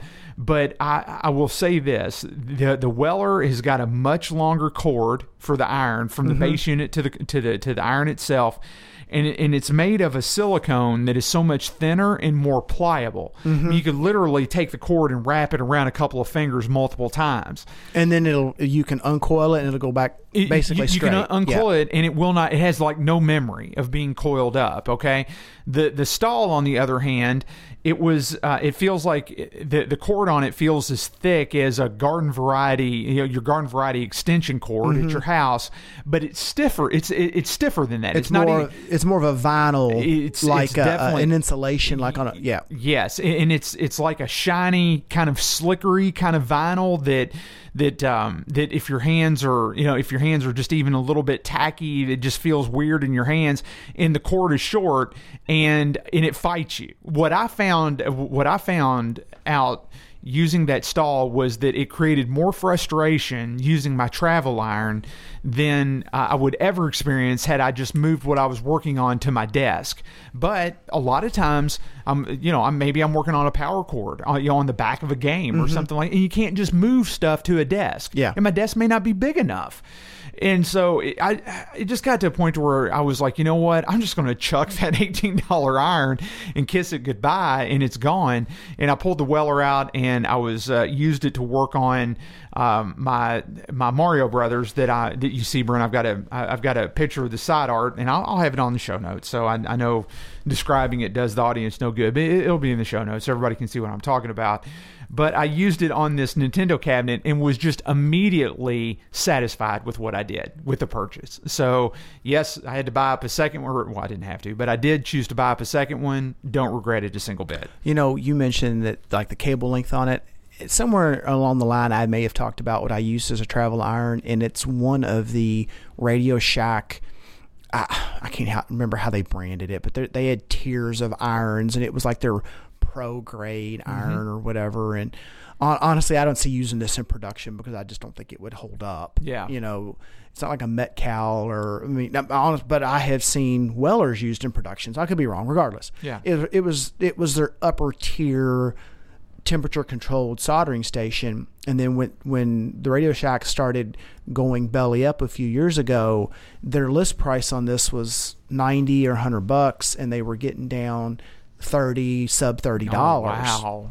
And my uncle, nice, he had gone by a Radio Shack right up the road from him, and it had been there so long that the color on the box had started to fade, even from the fluorescent lighting in the building. Which is unbelievable, because that means how many decades did it sit who there? knows? At least 10 years. In the Radio Shack, the neighborhood where he's at, I could see that they would sell more batteries and phones than they would soldering irons. Yeah, it's just there's nobody over there that is going to.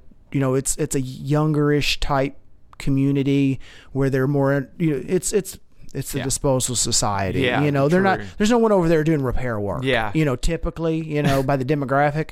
said you as I threw my Stahl away. Yeah, so. yeah.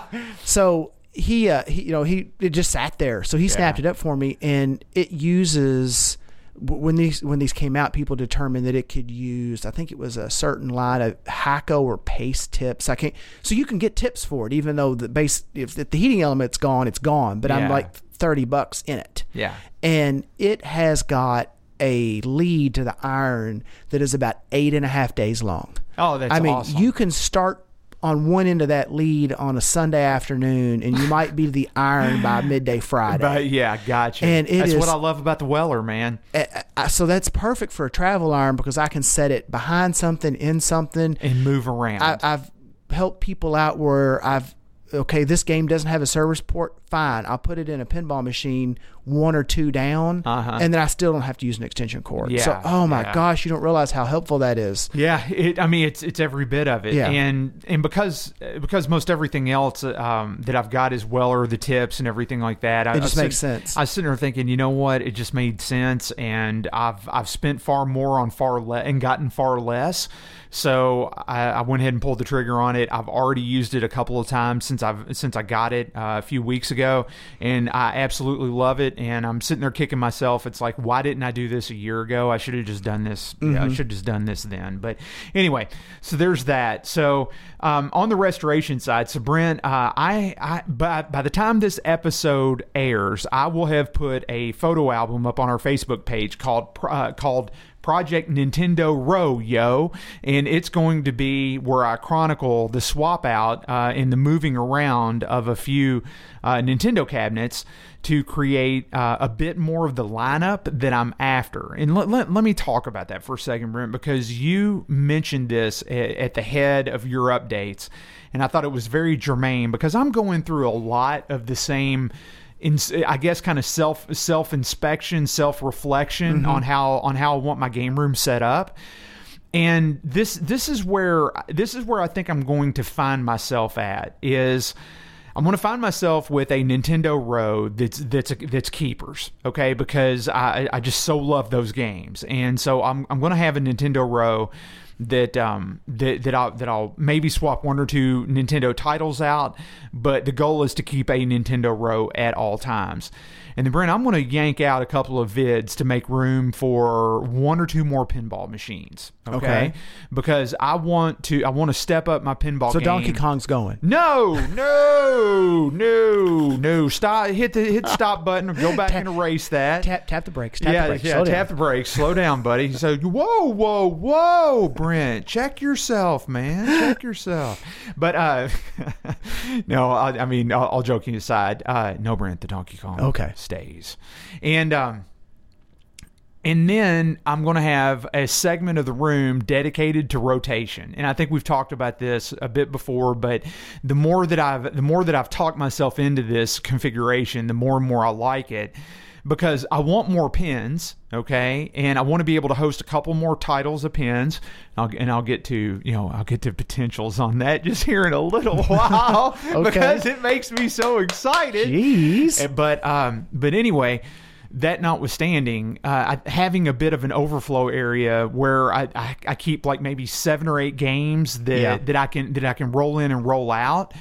There's going to be a couple mainstays in there, like my Maya Planets, my Zookeeper, and probably like my Pole Position Cockpit and things like that. But then I'm going to have like 5 or 6 titles that are always up for yank and then repopulate. That's where I want to go. So I want to, I don't want to be as vid heavy as I am right now. I definitely like to put some more pinball in and then balance it a little bit is really what I'm after.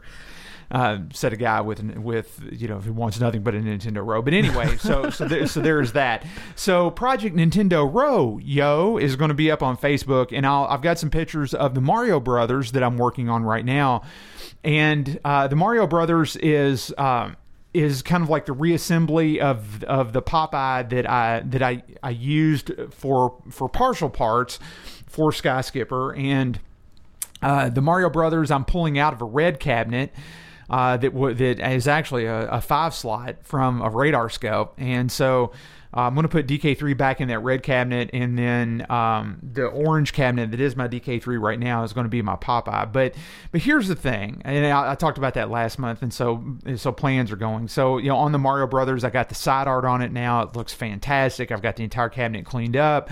I rebuilt the power supply going in it, the PP7B that goes in it. I rebuilt that, got that all cleaned up. I've got the monitor out. I've got to cap the monitor, but outside of that, it's ready to go. But here's the thing, Brent, when you were talking about this album that you had of arcade repairs, test court repairs. Mm-hmm. So here's the thing. So when I was yanking the Mario Brothers harness and the power supply out of the red cabinet, it was funny because I was looking at the wiring harness from that came off of the transformer going into the power supply, and it was and I unplugged it, and it was really long.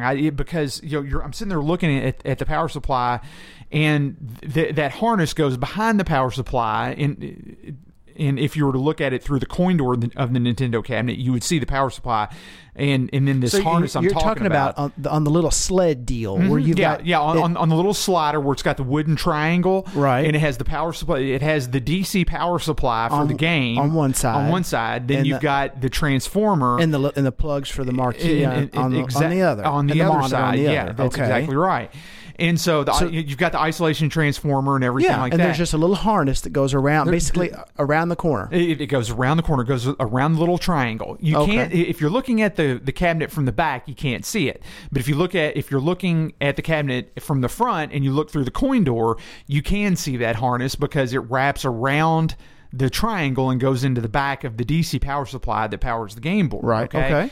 Now, on this particular cabinet, that harness was about 3 feet long. No joke. Okay. And I don't know why. I have no idea. Did it look why. like it was factory Nintendo? No, it wasn't, because here's what had been done to it. Okay. And this is the reason why I said I wish I'd gotten a picture of this. Okay. Did it look like it was just enough pins to make them? Yeah. Okay, go ahead. It almost did. Yes. So this thing had been cut in 7 different and it was still 3 slots. foot long. And it was still 3 foot. Well, it was 3 foot long because it had been, it literally used pieces of wire, and it had been strung together, and every time it was twisted. Okay. And so, and on both wires, it was like this. So it was twisted. So the connector going into the power supply had a twist on it. Okay. A twist like they stripped the wire back and just twisted them together? Stripped the wire back and then just did a loose twist. Okay. With their fingers, with finger and a thumb. And then you go down about another 3 inches and there's another bit twisted. On the same wire. On the same wire. You go down another, let's say 8 inches. Now, were these just naked or were they covered in tape? No, they were just naked. Because why not? Yeah. Because why waste tape on something like that when it hey man, if it powers on and works, we don't need no tape. I just twisted it together and dipped it in a little liquid paper. Yeah, exactly. And it's done. I just I twisted it together and squirted it with hot glue. It's done. And so I go down and I count this, and it literally has 6 or 7 of these twists along this wire. This is awesome. And I'm sitting there thinking, it's wouldn't one of these have been enough? Because you're going. That entire little assembly, that wooden assembly, isn't 11, 12 inches wide. Yeah, 8 to 10 inches of length is all you need. And I yank a yardstick of wire out of this cabinet, and it twist, tie, twist, tie, twist, tie. And I'm sitting there looking at it, and I'm shaking my head, going, "This is unbelievable. I've never seen anything like this." And what I do, what do you do? I cut the ends off of it and put the wire in my wire stash, my wire stash. Because now you've got 18 yards of wire. Yeah, how many wires was this done like? 2. There was 2 wires that were done this way. Oh, and it was odd because they were done at the same spots. So somebody did this deliberately, and I don't understand what would have brought them to the point where they would have done this. How did they not short if they were done at the same spots? I have no idea, dude. They were just naked. I have no idea. Because that's going to be that's going to be the AC coming out of the transformer into the power supply, right? Well, that power coming into the power supply. Yeah. Yes, it will. Yes, it will. Do you know what the input in is? Is it 110 volt or 100? Oh, it'd be 100 volt. The input is 115, 120. Now, coming out of that, going into that power supply, I haven't measured that. See what? I don't know what they ship over to the power supply. But coming out of the isolation transformer, going into the plug for the monitor in the light fixture is 100 AC. But I do need to put a meter on that and just see how many volts are actually powering the power supply that it then converts to DC. I don't for know the what game. the input is, but I don't know what the input is. That's insane. I can look it up, but anyway, it's insane. Was there It's anything utterly like that insane. in the rest of the cabinet, or just that one little oddball? No, just a bunch of mouse poop. And so the other thing was That's not conductive. You're okay. No, it's not. But the other thing is so I get I pull all that stuff apart, and then I take the wing nuts off the bottom of the power supply because I'm going to take it out because it's rusty and you can tell it's had some moisture, and I'm going to clean it all up. And Brent, I pull the power supply, the little sled, out of the bottom of the cabinet, and I swear I about coughed my head off because I was not expecting this at all. But when I pulled it out, both the underside of that sled, as well as, and I'm kind of rubbing my hands here, the underside of that sled, as well as the entire area that's of the base of the cabinet that sled covered, was literally just hundreds of the little beads of mouse poop everywhere. And I'm like, how did it get under there? And that's Brent, because there's no space. It's right. They're mounted right to the. Brent, you get the cookie, okay? Because how does a mouse get under there? Number one. Number two, how does a mouse poop while he's under there? Even if it did. And number three, how does he leave? How does he get out and leave it there? I have no idea. But dude, I pull this all out. I'm looking at it, and I get the shop back. How long has this game been in your? Out. Is this game been in your game room? Yes. Yes. But you know what? The good thing about it is, because it was wing nutted down, I consider that the next best thing to a hermetic seal. Okay? So I think we're okay on that. It's caused no duress. Did you ever have a mouse named David Copperfield? That's in and out, man. That's a magician for people. Yeah, exactly. I don't understand how mouse poop gets No, there. that's insane. It is. It is insane. It is insane. But anyway, so I got the cabinet cleaned. I put on a mask, hit it with a shop vac, got it all cleaned up. Everything's all good now. It's all perfect, spotless. Hit it with Simple Green, cleaned it all up. Yada yada yada. And life is good, but moving on, it's like, whoa, I did not expect any of that at all. So I cleaned up some mouse poop, Brent. I cleaned up some hacked wiring harnesses and just worked on my Mario Brothers. The only other thing I'll say, pardon me, and this has been a little bit of a change on the Skyskipper update. So wait a minute, real quick before you jump. Are you going to have a Versus? The plan right now is not to have a Versus because I have a red tint, which is a Versus. Okay, yes. yeah. But when you ask me about a Versus, I automatically think of an upright unisystem. Mm-hmm. So or like a plate, dual system or something. My like mind, that. I always think of like a DK or DK Junior converted. Exactly. Like I've got exactly. Okay. Yeah. A single, an upright unisystem. Yeah. Unisys. Okay. Yeah. Not a dual. Okay. Yeah. Not a dual same system. thing. Yeah. Same thing. No, I'm going to have a red tint. Okay. So I'm going to put a red tint. I think I've got two in here, and the reason I ask is because. Are you going to get rid of one? One is probably going to have to rotate out. Yeah. Let me know if you do decide to get rid of it, because I would be interested in talking about it. We can work it. Yeah. So anyway, working a deal on the podcast live. But anyway, so Skyskipper. I'm glad I brought it up. Yeah, exactly. All right, Skyskipper. As of this recording today, August 27th, we're 7 weeks away from the reveal. Okay, so it's moving on pretty quick. So Alex now has. Now this is the UK reveal. The UK reveal. Yes. Thank you. Thank you. Yeah. Yes. Thank you. I you know what? I'm glad you said that. I assume people know that, but I'm glad you said that for clarification. Because there's a lot of people out there. There's a lot of people out there that were at SFGE thinking, I thought he did that. Yeah, how much did I drink? Yeah, I thought we've seen that. Much? Yeah, exactly. How many funnel cakes did I wind up eating that day? So now Alex has got all the artwork. He's got the laminate, and I did get that over there, and I do want to make a statement on that here in just a second. And he's got everything necessary to restore the cabinet at this point. Getting a roll of laminate over to the UK was not easy, Brent, and for everybody listening. It was a big box, okay? 2 sheets of laminate rolled up. It was a big box. Oh, so you took care of that. I took care of that. I didn't know if they would... He couldn't get that over in the UK. I just maybe I falsely assumed that the company that supplied you could ship international. Nope. So it had to come to my house, and I had to ship it to him, okay? That was a challenge, dude, because that box, remembering my dimensions correctly, was 51 inches long by 15 inches high by 15 inches wide, okay? And it tripped over the 48-inch limit on both Postal Service, DHL, UPS, FedEx. Nobody would take this box without me paying for the volumetric weight of the box, okay? Despite the size of the box, in that it only weighed like 26 or 27 pounds, if I was going to ship that size box, I had to pay for the volumetric weight of the box, which was like 83 pounds. Because that's what they would have, that's how they calculated the cost, by what they could fit within that space for the fuel that would be consumed to get that package, a package of that size at that weight, over to its destination. Okay.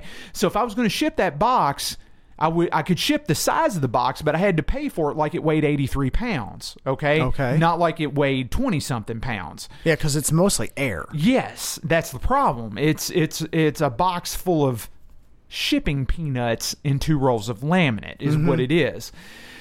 And so, going through all the normal channels, Brent, it was going to cost like $800 to ship this box. It's stupid. At that point, I would have almost considered shipping a box full of laminate, and then maybe he could have been a UK distributor. Yeah, no doubt. Well, here's the thing. I got it done, okay? And it worked out. So I went through a few of the online shipping aggregators that will literally take your package at lowest bid, and then they negotiate a rate with the shipping companies to get it over.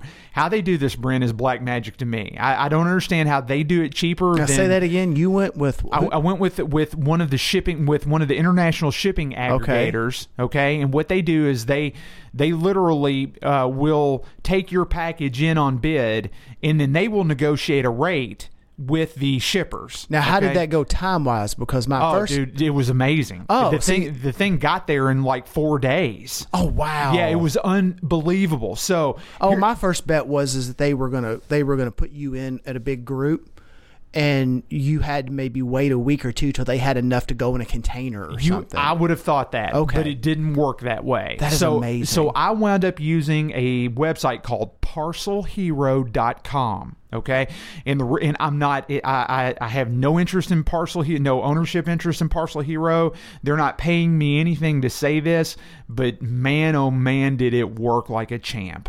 And all I can say is, if you're going to ship internationally, give Parcel Hero at least an eye. Okay, give it a look, because when everybody else wanted $800 plus, Parcel Hero got that package there to Alex for about $75. Wow. Okay. And after Alex and I talked it over, that is a bit of change to get something somewhere else. But let me tell you, it worked. Well, it got it there in 4 days, and it's an odd shape box. It's an odd shape, and it's a. From our perspective, it's that somewhere else is pretty far away. Oh yeah, that's exactly right. So what happened was I struck the deal with Parcel Hero. So how did you find this? Was this a recommendation? No, so just blind search. Because let's just be honest. Parcel Hero sounds a little fly by nighty. Oh yeah. There's no doubt. It most certainly does. So it most certainly does.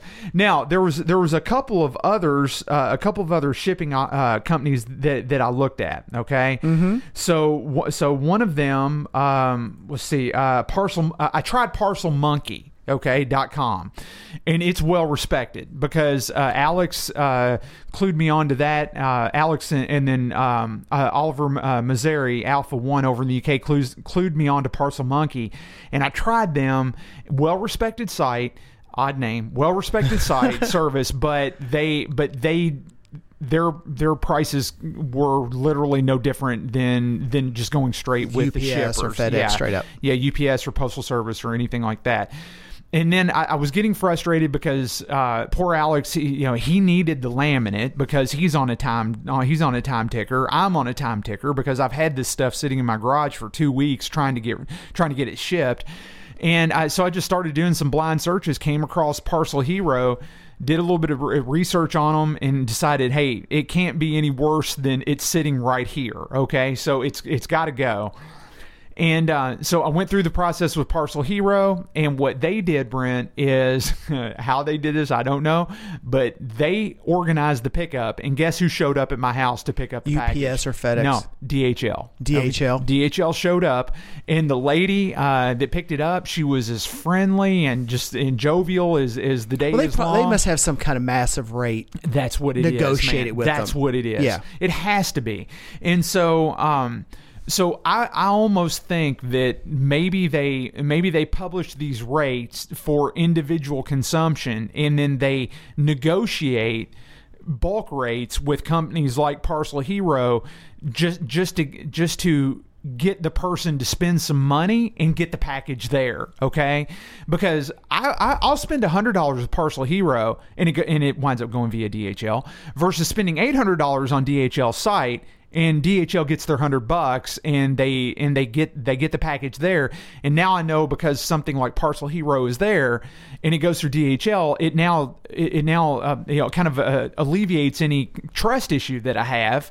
And it's like, okay, I can trust this process now, and I'll go back to Parcel Hero and try again. Well, how they do it on the backside negotiating, I have no idea, though. Especially with such a deep discount. With such a deep discount. You would think that a DHL, and it seems like a lot of stuff I've had come international comes DHL. Mm-hmm. You would think DHL would just go ahead and cut out the middleman, and their business model would be, hey, we'll just do this. Because the Parcel Heroes and the Parcel Monkeys and the whatevers of the world have to be making their money, which is fine. Which is fine. They provided an extremely valuable service. Right. Don't get me wrong. They did. So DHL at the end of the day is getting less than you're paying Parcel Hero. Because I paid Parcel Hero. I did not pay DHL. And so when it was all said and done, they picked it up, and literally in 4 days, Alex had his package. That's amazing. At his doorstep. And he sent me the picture, and he goes, mate, it's here. And I'm like, unbelievable. Because he cracked it open and got everything out of it, because I packed him some extra goodies in the box and everything like that. And I wasn't going to let it go without sending a bit more to him than just what was than just the laminate. So I was blown away. So anyway, so there's that. So disaster averted. Alex has got what he needs to make the UK Skyskipper look awesome. And I was talking with him actually this morning, and he started working on the cab. So he's heads down on that. The only other thing, two other things, Brent, and then we'll hop over to the next section. Next segment. Work does continue on the Popeye conversion board. No additional status to report this month because, quite honestly, I've just not had time, and the focus is on the UK reveal. The one thing I will say is the venue for the reveal has moved. It's now going to be at the Arcade Club, and I'm very anxious to check this out. Well, is that a converted Macy's? No. Okay. All right. No. So automatically it's leg up. Okay. So there's that. So it is not. So the reveal is not going to be at Play Expo Manchester anymore. And there was just some logistical issues that led Alex to make that call, and I'm glad he did, because it sounds like it's going to be the right call.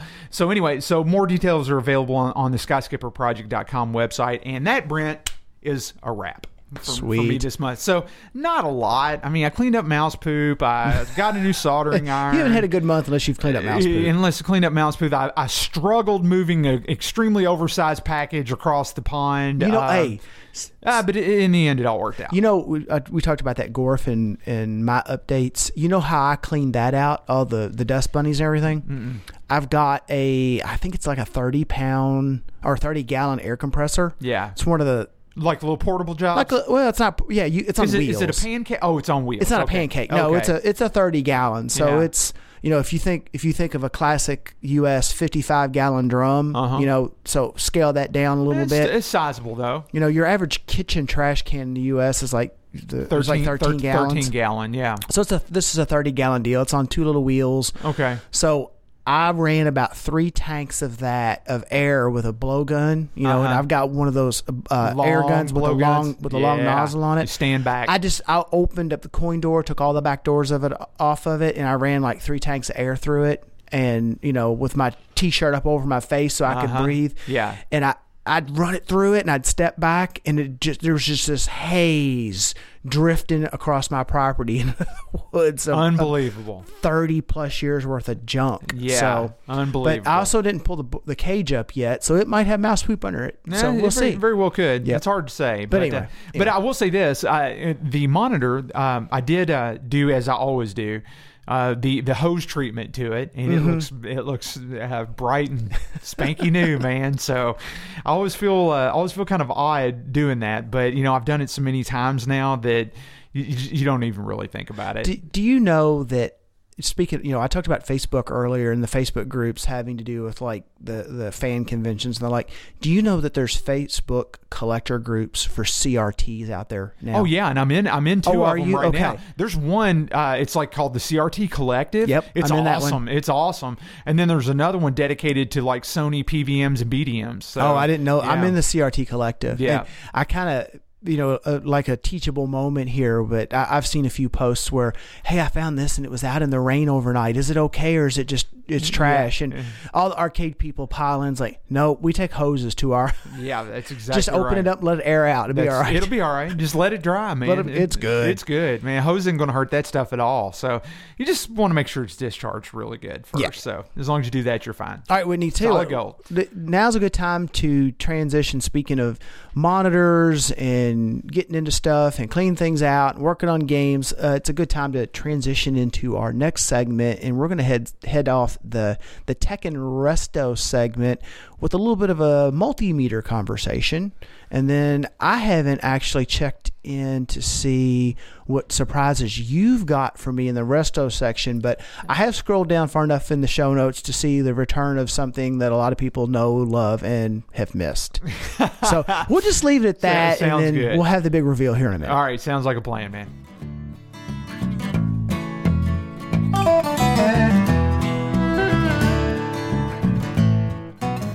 Whitney, I wanted to take the tech section this month on a little different path than usual. Okay. How so? Generally, we're talking about particular things that we're repairing. And we don't talk as much about the tools that we use. Yeah. Okay? Yeah. It's been a while since we've covered off on that kind of stuff anyway. So, yeah. So here's something that we haven't really talked about other than maybe as we're mentioning purchasing something new or just touching on it as we're talking about another repair, and that's multimeters. Okay. What does it take to get into a multimeter? What do you think about when choosing one? What are some of the basic functions? And kind of what brought this to light is, and again, here we go again, it seems to be a common thread with the episode, is this Facebook forums. And I've noticed on a lot of these Facebook repair, arcade, and pinball forums, the same thing that I used to notice on Clove, or I guess I'm sure Pinside has it, or, choose your hobby of choice and its related forum of choice. There's always... Funny how that works out. Yeah. It's just the same thing, it just moves. Yes. There's always that new group of people that have the same basic questions over and over again. So, all right, here's a related side conversation. We all know what Google is. Google's been around forever. Google's trying to run our lives. Let's use Google before we come in and we ask some of these, not necessarily a multimeter question. Well, yeah, even a multimeter question. How do I use this? Or this doesn't work. Please, let's go use Google.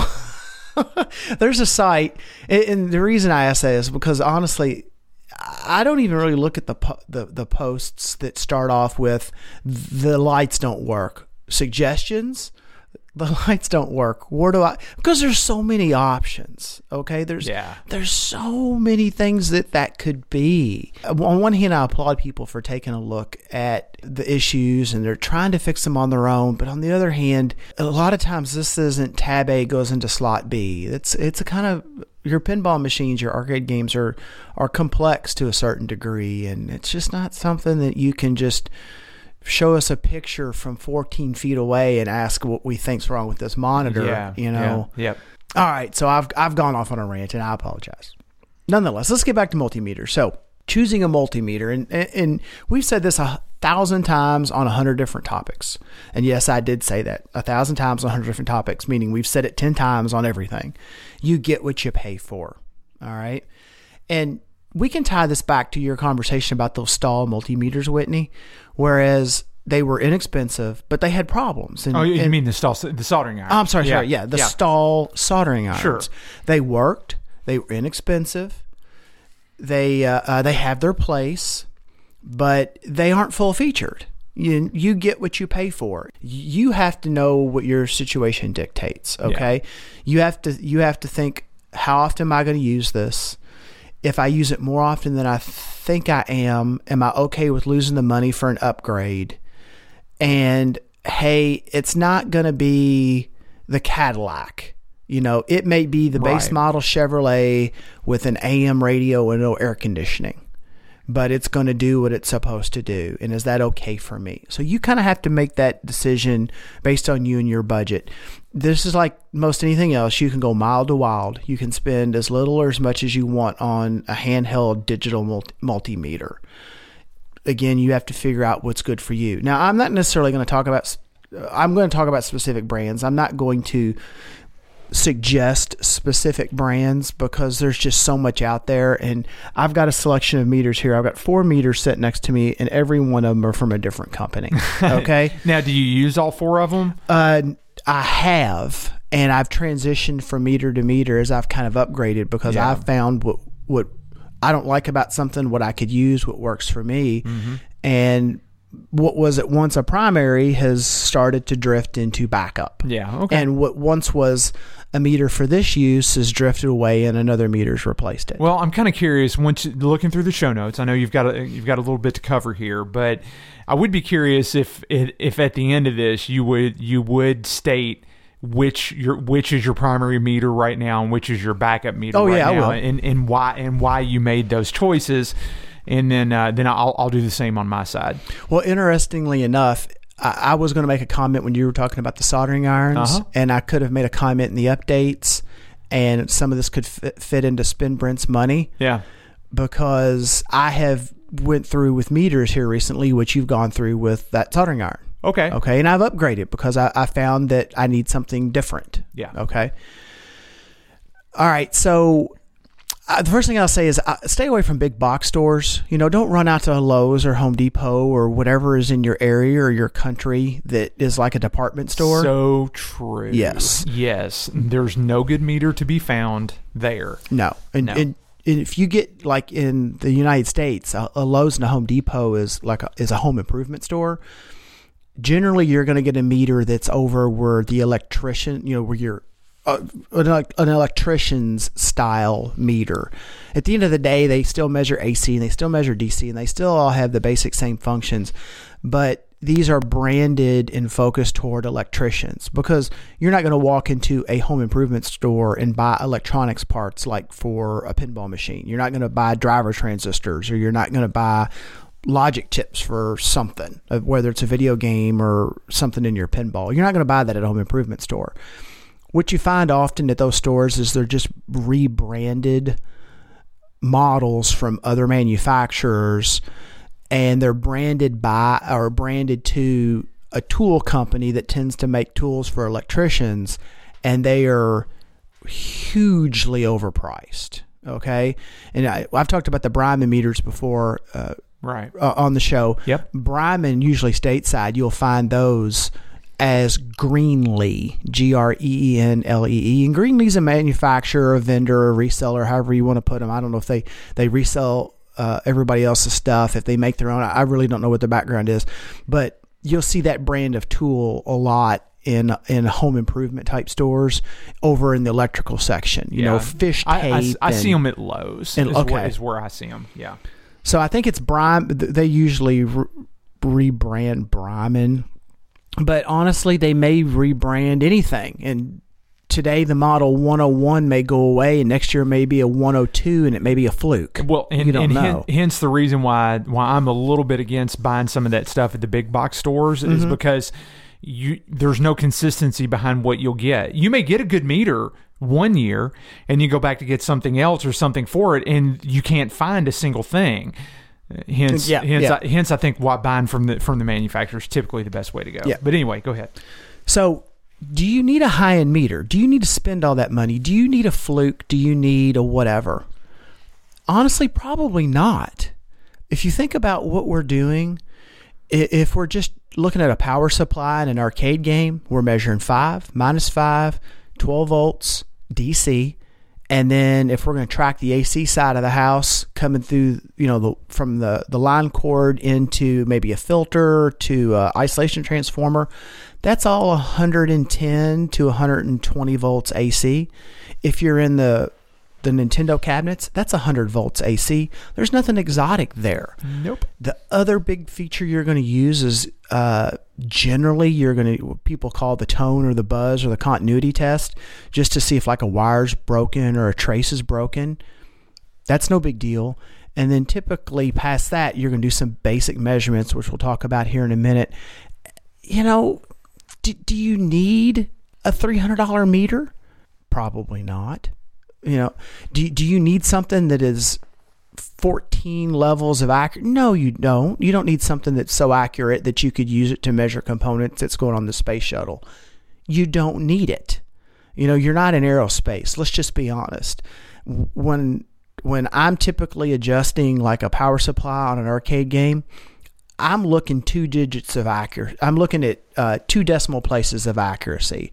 I'm looking to the hundredths. So the main volt, whatever it is, 5 volt, point something something. I'm not looking point something something something something. I'm not looking thousands or 10,000s. I'm looking in a tenth or into the hundredth spot. That's it.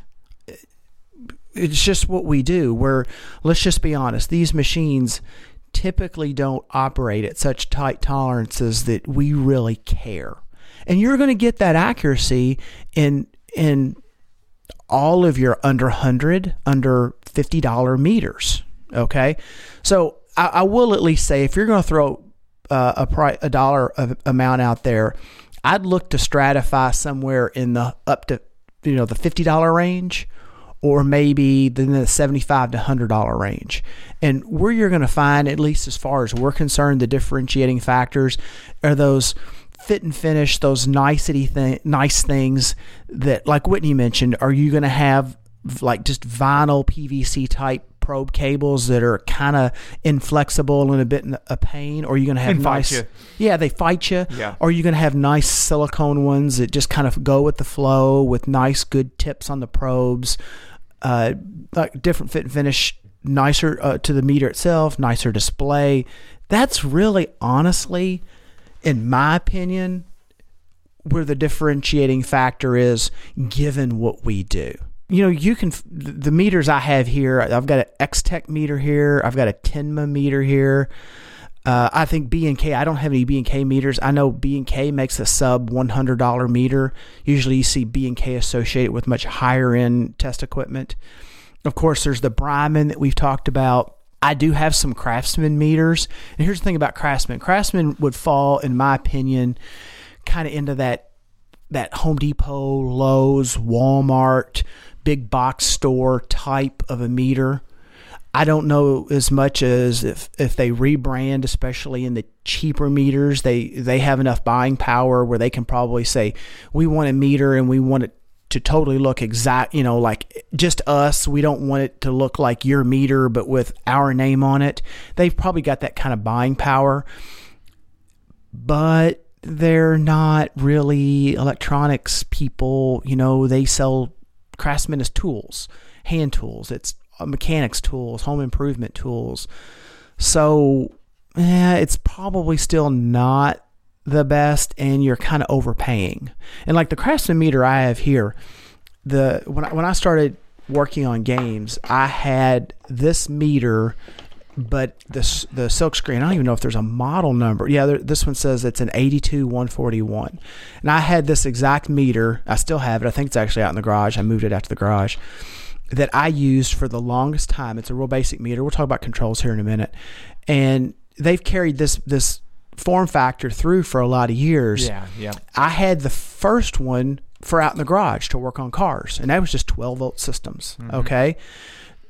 Then I used it to work on arcade games. It's got an itty bitty teeny. Whitney probably can't even see the display from here. It's got a teeny tiny little display. Let me see if it's. I can see where the display is. Yeah, but you can't see. It's teeny tiny. I can't read the numbers from here. Yeah, no. It's itty bitty little cute. It's a cute little thing. Look at it, Whitney. Such a sweet little meter. Such a sweet little meter. Well, here's the funny thing about this. A couple summers ago, this meter went on sale for like $8 or $9. Okay. And they hovered in the $20, $25 range. So if they're running this thing at $20, $25 retail, they put it on for sale for $8 or $9. It probably doesn't cost $3 or $4 because they're still making money on it. If they got it at that sale price, I'm sure they are. It might cost $5. I went out. I probably bought 3 or 4 more of them. Now I've got one upstairs. Now I've got a spare one in the shop. Now I've got another air quotes new one out in the garage. At the end of the day, it does what it needs to do. It's not super high end. It doesn't have a lot of bells and whistles. It works. Would I buy it going forward? Unless I could get it dirt cheap, I don't think so, which is what I did. I mean, it's a pretty solid meter. They may have taken a loss on it at that sale price, just trying to get people in the door, but I'm not sure I'd go with Craftsman, but they're out there, and if that's what you got, because maybe you've got an automotive background or you picked one up for sale, okay, you can run with it. All right, so just overall, though, things to consider when you're looking at meters. The count, and that's basically the digits of precision. And again, I mentioned, I don't really think, in my opinion, this matters. Let's go back to high school math. Your digits after the decimal, it's tens, thousands, 10,000s, 100,000, keep on going. Really doing what we're doing, I don't need one that has 4 or 5 digits after the decimal of precision. We're not in aerospace. I don't look past, the hundredths position, 2 digits out generally, when I'm checking power supplies or adjusting power supplies or doing, honestly, even anything. So, I don't think I would be super concerned with that. The probes, now there's something that's very helpful to kind of pay attention to. Again, like this Craftsman meter I have, they're PVC or vinyl. They're kind of like a wire, just like on normal wire. And look at them, Whitney. They're all kind of curled up and all kind of, you can see the curl from where I had them. Had them wound up. Yep. Let's see. Let me grab this Tenma meter here. They're kind of now I've had this one in my travel box for a bit, and they're a little softer, a little bit more pliable. And other than the knot that I've got turned in at Whitney, look, this is curled up in my bag, and it's straight as could be. Here's an Exotech. These are vinyl, but these are a little bit higher quality. I think this was a $60 or $70 meter, and that Tenma I think was $35. Real nice probes. And then here's one of my Brymans with silicone. Yes. Not silicone. Silicone. Yes. Silicone. These things are just the bomb. These are bomb. awesome. No doubt about it. They're the bomb. So pay attention to the probes. I mean, honestly, it makes it seems kind of, it's just a piece of wire with a sharp point on the end. It makes a big difference. I found it kind of useful in just fighting the thing on my bench. All right. Backlight is a huge help, and you tend to get that in the more expensive meters, and more expensive meaning like pushing $100. As I have gotten a little older and my eyes have gotten a little weaker, and I'm a little bit more sensitive to going from having light to no light conditions, it is so helpful to be able to flip a backlight on when I pull a game out and I'm having to get behind a game and figure out what happened to it. when I had people over, I think I mentioned, let's see, what was it, last show no, I didn't. After Fandom Fest, I talked about it. I didn't talk about it earlier in the show. After Fandom, my family and then all of my niece's friends, they came over with their parents, and we had pizza here, and they played in the game room. One of the games went down. My Defender went down. Perfect example. Got to slide that thing out, turn it around. It's nowhere near the bench. You talk about taking stuff to the bench, Whitney. What happened to it? It just needed a battery in it. Oh, okay. And then when I got in there and started squirreling with it and put the battery in it, then I ended up tweaking some stuff, and it needs a power connector in it at this point not a power connector. I'm sorry.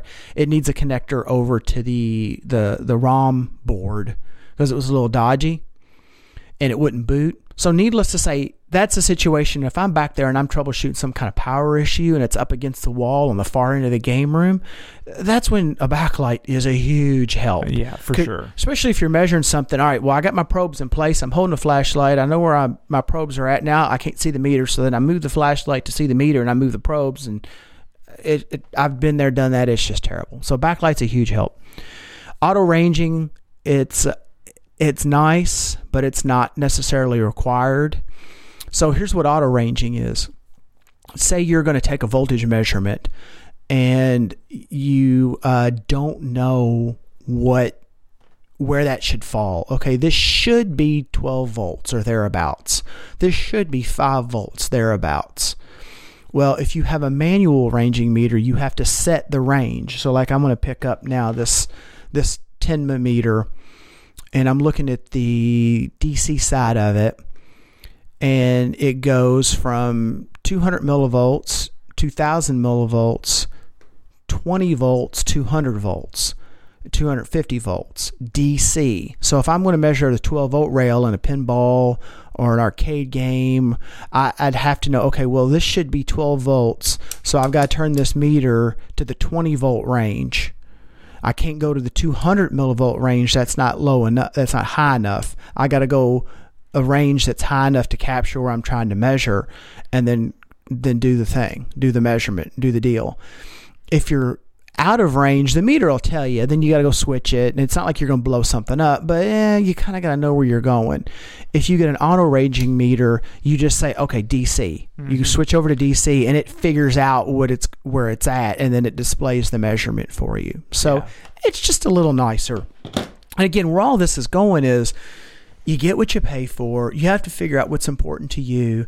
And if your budget isn't there, you have to just understand what you can afford, what you can get, and then just work through it. Okay?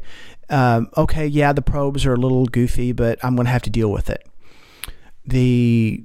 I can't afford the $100 meter right now because I'm not going to use a meter enough to justify that. I'm just trying to learn if I want to learn more about repair. And I'm going to buy this understanding that in a year or so, I may sell it to somebody, trade it, put it in the back of my bench. I'm going to eat the cost of it. So I'm going to do without this feature or function. That's all for you to decide. But like I said, I'm just kind of throwing that stuff out there to help everybody think. All right, so let's talk a little bit about common uses of the meter and how that applies to arcade and pinball. So I mentioned this when I was talking about the auto ranging. Let's talk about controls of the meter. All right. Most meters, what you're going to see is some type of rotary control. And the meter, the controls depend on the manufacturer and just basically how the meter is set up. So while they all look, for the most part, kind of the same, at least the ones I've got here on the bench, they all might not function exactly the same.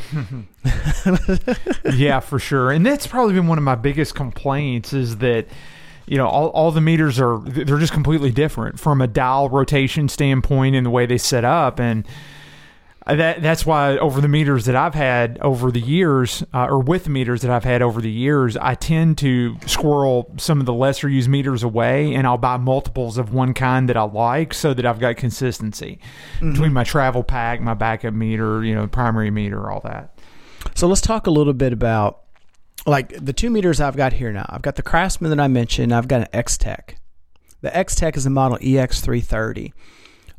like all four of the meters I've got here, these have a rotary control on them.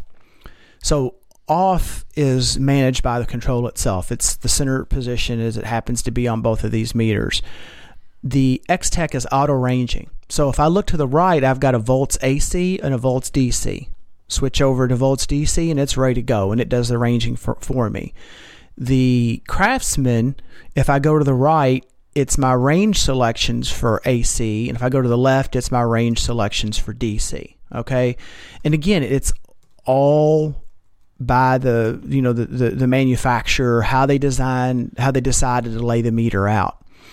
The X-Tech I'm holding, it's got one selection for diode, resistance, continuity, and this one will actually measure capacitance. So in this situation, you select that, and then you hit a button, and then you cycle through the modes, and you can hear it beeping. And I want to do diode. Okay, I want to do continuity, which is the buzz test. I want to do whatever. So you're kind of making a double selection. They're doubling up, or actually quadrupling up in the case here on the dial. Let's grab this Tenma. This Tenma is a 72-10390. So this was an expensive meter. I think I set a budget for myself on this meter. I bought this purely from a budgetary perspective. All right, and I think it was $30 to $40, somewhere in that range. Okay. And what I wanted was a meter to throw in my travel kit. And, I didn't want to spend a lot because, honestly, my travel kit, I've said this before, my travel kit is set up so that I've got some useful tools, but there's not really a lot of expensive tools in there, because if I lose something, drop something, break something, like if I'm at an arcade show or something, if I leave a tool in a game, let's just be honest, somebody might decide they like that box better than I do, and they pick it up and walk off with it. I'm heartbroken, but I'm not devastated at the end of the day. So this meter has about 52,000 selections. I mean, listen to all. Let's see. I'm gonna make one rotation. Listen to all the detents here. This is I go. Can you hear that, Whitney? Yeah. I haven't gone all the way around yet. I'm still going. Still going. All right, there we go. I counted like right at 20 detents. Okay. 19 or 20. I think I may have skipped one. Did you? Yeah.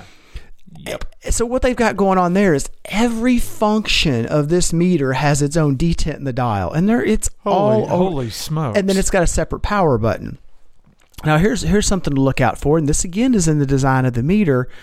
And if you're not familiar with meters, you may think, well, what happened here? Why is this not working? You've got to pay attention to the ports on the front of the meter and what they're used for. This particular meter has, as they all do that I have, they've got a common port for the ground cable, the black probe lead. This particular meter has one port for any volt measurements and one port for the other common measure setting that I would use, which is ohm and diode. So I've used this meter a lot, and I'm like, what is wrong? And then 45 seconds of frustration, thinking the battery's dying, something's screwed up, something isn't working. Later, I'm like, oh, I forgot to move the cable.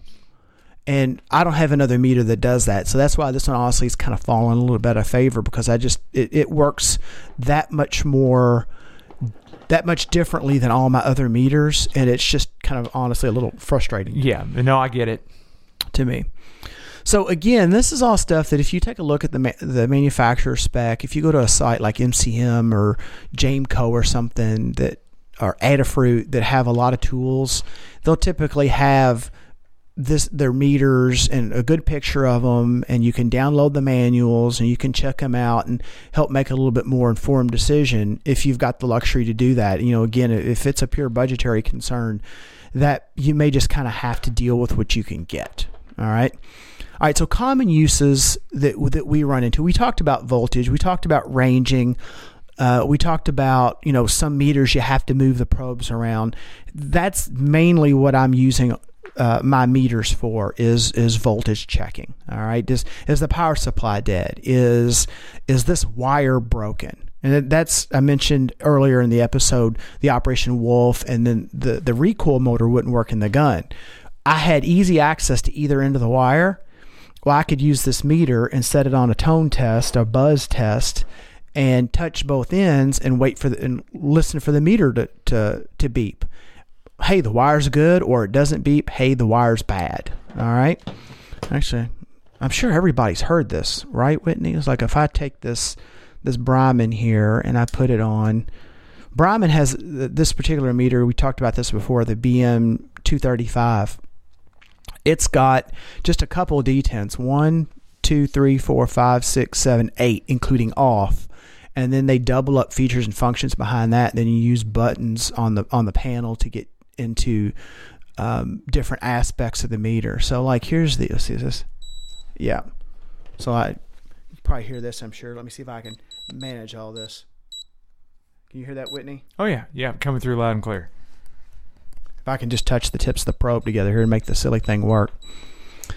So, that's your buzz test. Like, okay, do I have continuity? Do I have connection from end to end? And I use that all the time to trace wires, to trace a trace on a PCB. Bingo. It's a huge important thing in a meter. Some meters, they don't have that built in. Yeah. You have to use the resistor test, the resistor setting, and look for like 0 ohms of resistance. That's the hard way, man. The audio way is the way to go. It is. And you know what I'll use in Brent, I'll tell you, I took the inspiration. I bought the Bryman for myself. Okay, so I've got one at my house, and I use it to validate cold solder joints on monitor chassis.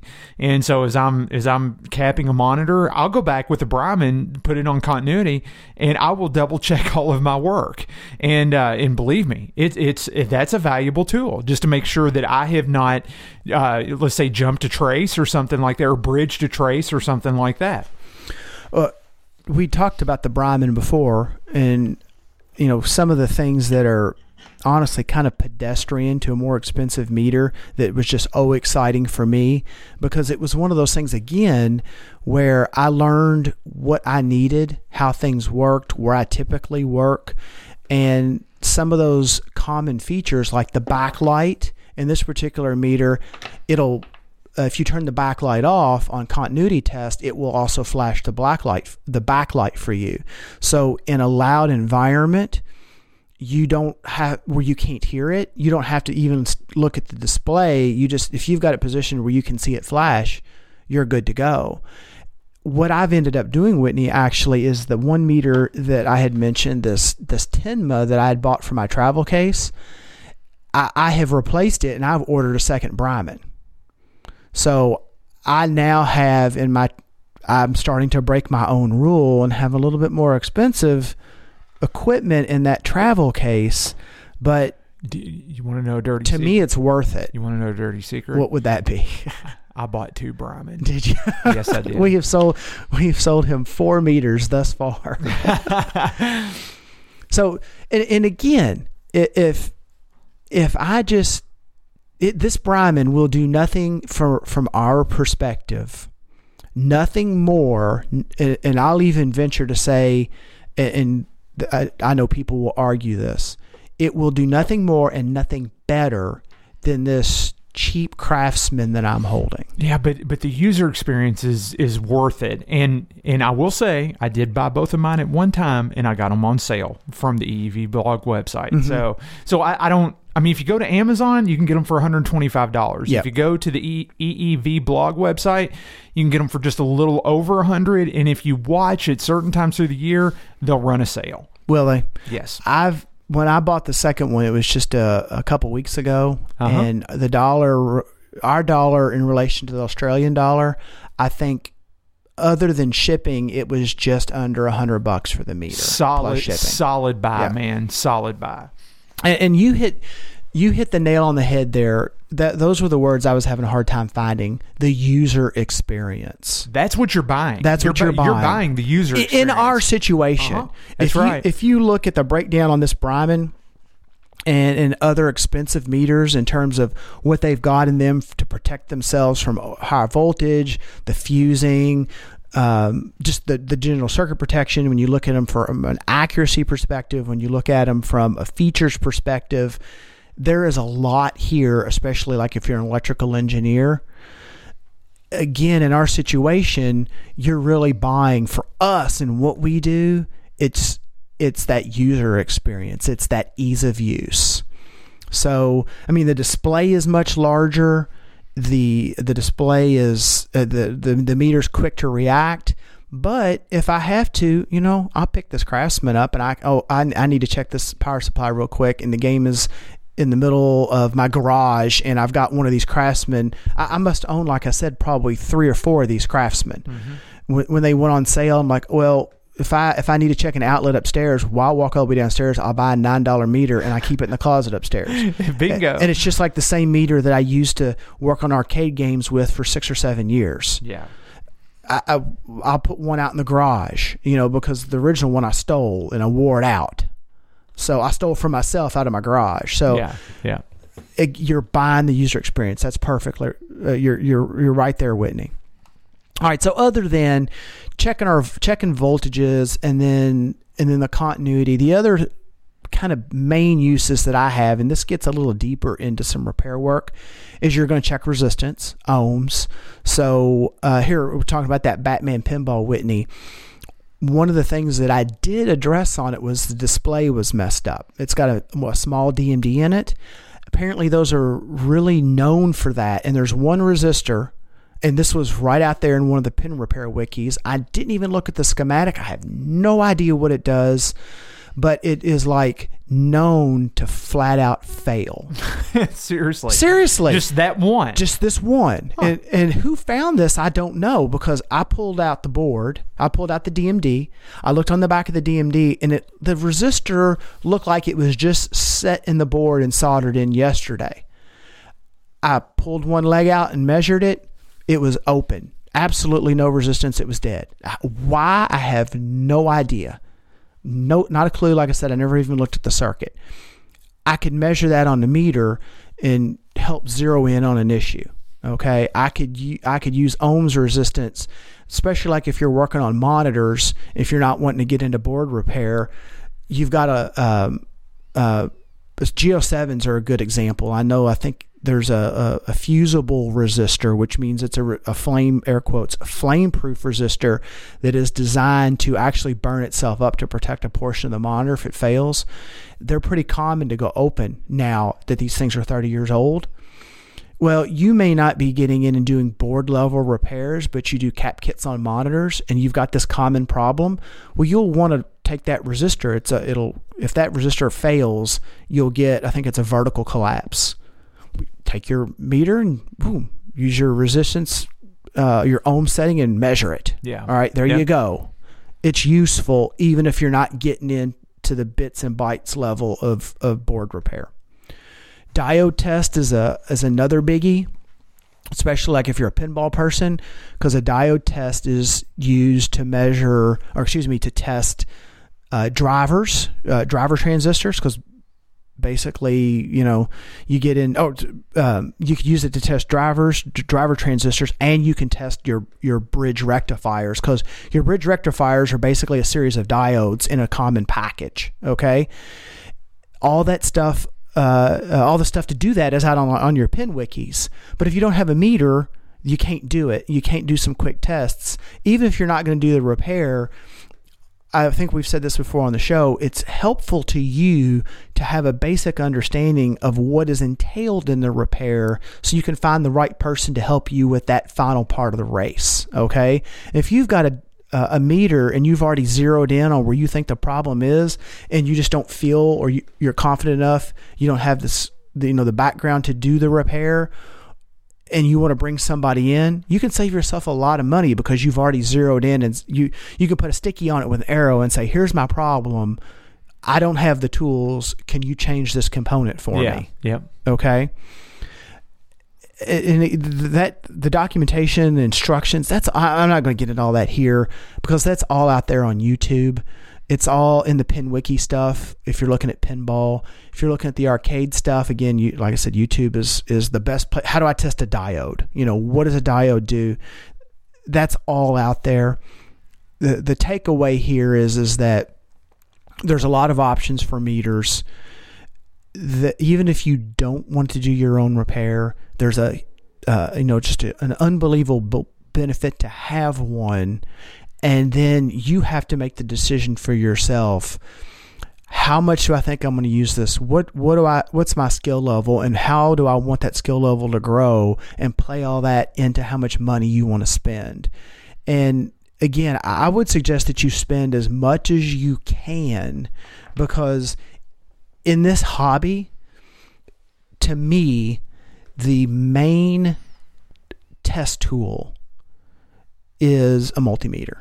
Yeah. Okay. That's right. Screwdrivers are helpful. Other hand tools are helpful. Soldering iron is helpful. Orange mallets are helpful. Orange mallets are helpful. At the end of the day, I spend more time with my face in a multimeter than I do in anything else, because it's that multimeter. 9 times out of 10, I'm having to use that to diagnose and get me to the point where I'm breaking out the soldering iron, where I'm breaking out the hand tools, where I'm getting the parts. It's that multimeter that leads me there. So, with that, Whitney, I do you have anything to add? You had a add something you had a question about. I think I answered it though, as to what I've done in terms of my travel meter. Yeah, exactly. And the only thing that I was going to add is I've been through a host of meters. Well, look at this. I've got a layout here, and this is not near all of them. No, and I'm not. I don't think that I don't know, Brent. I would have to go back and kind of tally it up. I mean, I did my first run on the red jacketed Craftsman meters, just like you did. Okay, I think I've got two of them at the house. Mm-hmm. But what I have found is for the backup kind of quote unquote the throwaway meter, meaning the meter that if I drop it, okay. If you leave it in the driveway and it gets run over by the truck. If I leave it in the driveway and it gets run over, okay. If it bounces 7 times on concrete and still works, okay. One of those things is the Equus 3320. And now you can get this at Amazon, and the reason that I like this as a backup meter is because, number one, it has detents specifically for doing battery testing, which around the house is actually a very handy thing to have, because I can give the meter to my daughter or to my wife and say, here, check your own batteries. And it works out pretty well. So this is it's an Equus? Equus, EQUUS 3320. I'll have the link in the show notes. It's about a $30, 30-ish up or down meter from Amazon today. Now, when I bought my Equus, I bought like 3 or 4 of them at once, and I paid like $18 a piece for them. Okay, and I know this because I went back and searched my email from when I did the initial buy. So they've gone up in price. I'm not really sure why, but I mean, is it really worth $30 for the meter? To me, that's kind of stretching it. It was definitely a solid buy at at $17 or $18, no doubt about it. It's got a very, very big numeric display on it. It's not backlit or anything like that, but it is a significant portion of the screen, and it's easy to see from far away. So here's something interesting too. If you look at it, Walmart.com, which isn't Walmart stuff. I mean, basically Walmart is trying to do like an Amazon, and they host resellers. Actually, this says buy Equus, so Equus must sell directly on Walmart.com. Okay, it's $18.52. Bingo, there you go. Yeah. Okay, so buy from Walmart. Get or it eBay. They're on eBay. For $15. Okay, there you go. eBay, Walmart. Buy there to get the price that the meters is, in my mind, truly worth. But the good thing about it is it does come with a nice little pack for your leads, and it does make it a fairly portable setup. But all that notwithstanding, I've been through, I went through a couple Harbor Freight meters, and they're just, the throwaway Harbor Freight meters, the $7, $9 throwaway Harbor Freight meters are literally just that, throwaway meters. But I've settled on the Bryman, the 235, and Brenna, it's nice because I really wasn't exposed to that brand before hearing about it here on the show. Went back to the EEV blog. I've subscribed to them since then. Watched quite a few of their videos, watched their review on the Bryman, and for what you're able to get it for, and you get it in your hands and then use it, the user experience is superior. There's no doubt about it. And I love the Brymon. So I've got a Brymon on my bench. Okay. I've got a Brymon in my travel, in my travel pack, I guess. And I went ahead and bought up and got that because I wanted to use the same one in both settings. And then I've got the Equus is just the ones that are in a drawer somewhere. Mm-hmm. If I'm upstairs, I need a meter. I know where I've got one. I know where one is at. And it's quick. It's it's kind of like the down and dirty meter. And if something happens to it, I don't care. But a lot of times I find myself now, I'll go walk the house to get the Brymon because I like it. If I'm doing something real quick, like, hey, did my is this outlet okay? Did I pop a ground fault or something? Exactly. I'll grab the Craftsman that's literally upstairs in the closet. Uh-huh. But if I know I'm going to be poking around for a bit, I'll go get a better meter. That's exactly right. So while you were talking, I ran these down. That the Craftsman is $14.99. So that's what that meter runs now. And generally, like if you're in a location, if you're somewhere in the world that has Sears, and Sears is going away, the department store Sears, but usually you could walk into a Sears around Christmas time and they'll have these things by the case, like a pallet of them in not even in boxes. They're like in plastic hand cards, and they'll run them for sale because they're like stocking stuffer level type things. Yeah. And that's my drawer meter is this Craftsman at this point. Yeah. So then the Tenma, that came from MCM Electronics, and MCM is pretty cool in that if you go and look at their selection of digital handheld multimeters, they have quite a few, and you can do, by manufacturer, by price range, by yada, yada, yada. They've got a lot of ways to slice and dice it. So you can see a lot of meters in one place really quick. This meter's the 72-10390. This is the one that was my main kind of travel meter.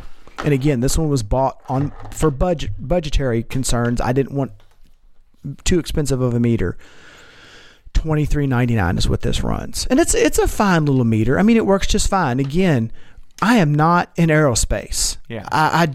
I just need to measure a 5-volt rail. I don't care. Yeah. For what it is, it works great. All right. The Exotech was actually my step-up meter for my bench for a while when I wanted to retire this Craftsman and get something with a bigger display, and it just was, auto ranging. And it's an EX330, and it runs about $55. Okay. And honestly, I didn't stick with it very long. I've had this meter a couple years, and then we're into these Brymons, which is my next step up, and we've already discussed. They're about $100. Uh-huh. They've got a real nice kind of grippy sleeve that they're in, and a big display, and nice probes with nice leads, and silicone at that. So again, all of these will work. If I need to pop the back glass out of the high speed and measure the 12-volt line, or see if I'm getting voltage down, high voltage down the play field to one of the coils, all four of these meters will work just fine. You're paying for that user experience. Yeah. These will all do the same thing. So at the end of the day, I guess basically I've talked for 45 minutes and just said buy what you can afford. That's what it all kind of comes down to. Or buy the Brymon. That's what I hear. The net of this is buy what you can afford, and if you can't afford the Brymon, buy the Brymon. So that's what I heard. Let's just be honest here. If you're in this hobby, you need to have some disposable income, because this hobby is not a hobby that you can get into inexpensively. Yes. If you're not doing your own repair work, you've got to have the bank to be able to pay somebody else to do the repair work. If you can do some of your own basic troubleshooting, you're already miles ahead of the game. Yeah, you're a leg up. Yeah.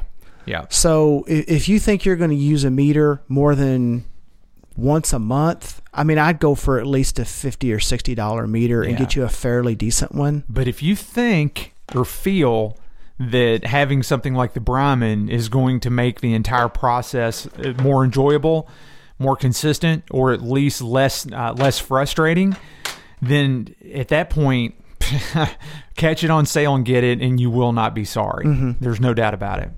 So, Brent, with that, speaking of disposable income, let's talk about a whole lot of disposable income right now. Sweet. Okay? Yeah, so you know what? I've said this several times. I will say it again. I am flabbergasted by the sheer amount of new stuff that comes out for 30-year-old machines. I'm flabbergasted by the sheer amount of new stuff that comes out every month for 30-year-old machines, okay? And this month is no exception. Brent, when we look at the amount of reproduction, artwork, restoration items that have kind of debuted onto the scene over the last month, I mean, as I was putting all this together, I was shocked. So first up, this is and Brent, I'll tell you, I have played Junior Pac-Man. I have never owned a Junior Pac-Man. Have you ever played it before? Oh, I love it. Yeah, I do. It is a fantastic game. I do. I absolutely like it. I do. I adore the game. A local had one for sale here at Louisville Arcade Expo. Really? And I should have bought it. And it was in a Miss Pac-Man style cabinet. It wasn't in the Mappy style cabinet. The Mappy style cabinet, yeah. And he had a really good price on it, and I sat there and I just stared at it, and I thought, I should buy it. How much? Just out of curiosity. I don't know. I mean, I remember, but I don't. Yeah. Do you think we should discuss? Oh, okay, then probably not. but there's a part of me that's curious. Yeah, yeah. Well, I mean, the game it actually was sold. Oh, okay. Yeah. But I looked at it and I thought, man, honestly, the only thing that kept me from buying it was I'm in that store and swap. I know. And that I as much as I liked it, I'm like, I don't know if where does it fall in the strata of games that I want to dedicate space to. That's exactly right. But it is a fun game. Yep. I will say that. So as far as Junior Pac-Man is concerned, this is reproduction marquee for the Mappy style light box, back box, and CPO, and these are being sold by Pacific Arcade. This is a Clawform member, Junior Pac, who has done the work on reproducing these two pieces, and they are being printed by Rich at This Old Game, and they're absolutely beautiful. I mean, when you look at the control panel overlay and you look at just the difference in the colors in the marquee, it's fantastic. So if I had a Junior Pac-Man, I'd be all over this, because much like Mappy, especially the marquees in the backlight box, they're severely faded. I mean, like my original Mappy marquee was just so faded. And then Darren. And is it common? I know the Mappies are common to fade. Yeah. From what I hear, the Junior Packs are common to fade as well. Yeah, it's the yellows fade and the reds fade significantly. And so anyway, yeah. So Darren at Phoenix Arcade redid the Mappy marquees, and then Rich has printed with Pacific Arcades. Rich has printed the Junior Pac-Man, and they look so good. So like I say, that's available new on the scene. I know they've been in discussion on Claw for several months, but I saw over just the past 4 to 6 weeks where people were starting to confirm that they were getting them shipped. So I think we're at the point where it's a safe buy at this point. So you're looking at, if you want to do glass on the marquee, you're looking at $110. I mean, that's a huge piece of glass.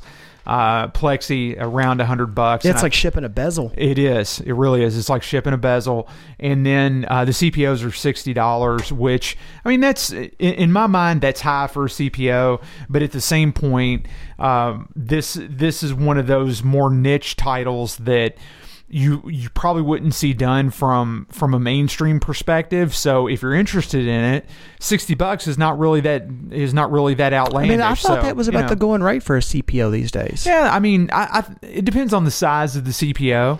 It really does, and then how it's printed. But I mean, some CPOs I've seen upwards of $100. Mm-hmm. Others you see for $25 or $35, and so it kind of runs the gamut. But nonetheless, I mean, $60, it's right in there. The next thing that's up, Brent, and this is a game that I liked playing back in the day. I have not revisited Scramble to see if it holds up. I've not played Scramble in years and years and years. Was that ever a game that you liked? I did. Yeah. And years ago, you talk about the games that got away. Okay. The one that always comes to mind if you asked me cold. If you woke me up, Whitney, if you woke me up from a dead sleep, 3 o'clock in the morning, shook me awake, and the first thing you said, right when I went, you said, "What game do you regret not getting?" Yeah, but you didn't stutter it. Yeah, I would go scramble. Yeah. Wipe the sleep from your eyes. Yeah, exactly. Scramble. A good friend of mine, who's now become a good friend of mine. I'd go up and visit him in Ohio and buy some games from him on occasion, and we'd hang out. And he had the most beautiful scramble in the back of one of his buildings, and it didn't work. And that's okay. Back then it was a little bit more daunting to me than it is today. Yeah. And if memory serves, that Berserk came from him on that same day. And I should have bought this was the scramble with the dedicated scramble art. It wasn't in a generic cab with the big stern down the side of it. Definitely. It was a yellow cab with that beautiful art on it. Yes. And the game was gorgeous. And yeah. to this day, yeah, I regret not having gotten that cabinet. It's interesting because my brother and I played Scramble on location back in the day, and the same supermarket, or not supermarket, I'm sorry, the same convenience store that had this scramble, and this scramble was the exact same scramble, the same type scramble you're mentioning, Brent. Mm-hmm. Dedicated side art, beautiful marquee, beautiful bezel, everything. That same convenience mart had the Zookeeper as well. Oh, okay. Yeah, so my brother and I played Scramble a lot, and so I've got some nostalgia for it, but I've not played it in easily 15, 20 years. So I'm just curious if you can play it right now. There's one in the building. Oh, is there? Yes. Okay, well, good to know. And I'm trying to remember. It came in the buyout. And it's in a stern cabinet, the cabinet's been painted. So it was just painted over the stern. They used to go kind of on a diagonal. Yeah, on a diagonal. Yeah. So it's not the other version of the cabinet. We're talking about with the art. Yeah. I'm trying to remember what the bezel looks like in it. Interesting. I mean, it might be something to look at for sure. Yep. But I'm just curious if Scramble would hold up. I think it would, but I always remember it being like really, really challenging. Mm-hmm. It got hard. The difficulty ramped up pretty quick, but I always thought it was fun. Anyway, a very long-winded way of saying that screen-printed glass Scramble bezels are now available at Phoenix Arcade, $130. And if you think about screen printed on glass, that's right there. That's right there in the money, and it looks absolutely beautiful, absolutely beautiful. So, PhoenixArcade.com, check that out. The next one, Brent, is up from This Old Game, from Rich and Kendra at thisoldgame.com, and I'm going to buy a set of these because I have a Mr. Do in a dedicated Universal cabinet. Oh, okay. And my Mr. Do needs these in the worst of ways. Okay, something awful. This is laser cut plexi for Mr. Do. This is the control panel overlay at $45, and it includes the control panel, the joystick, and the button housing or the relief cuts for the buttons. And it also has the instruction card, and it looks beautiful. Those dedicated Universal cabinets. The control panel area is tiny. Oh, it's tiny. Like vertical. Yes. But the width-wise, that almost looks like a cabaret width-wise. Well, it does, but I'll tell you, it's spot on. Is it? It is. Oh, if Rich did it, I'm sure it is. Yeah, it's spot on. But you're right. It looks weird in comparison to, let's say, an Atari control panel or something like that. Let's just say if Rich did it, it's safe to say that Universal never made one that nice. That's exactly right. And if we move on down, through the notes, you'll see that he's also got the background that goes in. It's kind of like it sits in behind at the back of the cabinet itself, and kind of serves to reflect some of the light. I like how Stern crud. I'm on the Scramble thing. I liked how Universal did that. Oh, because they did it for all their dedicated games. Right. Is absolutely beautiful. So if you're not aware what we're talking about, like when you look in the pocket, the area, whatever you want to call it, I don't know if there's an official name for that, or the monitor sets. Mm-hmm. Okay, it's basically that cubby, that alcove. As I look around, almost all the games I've got here, it's all blacked out. Yeah.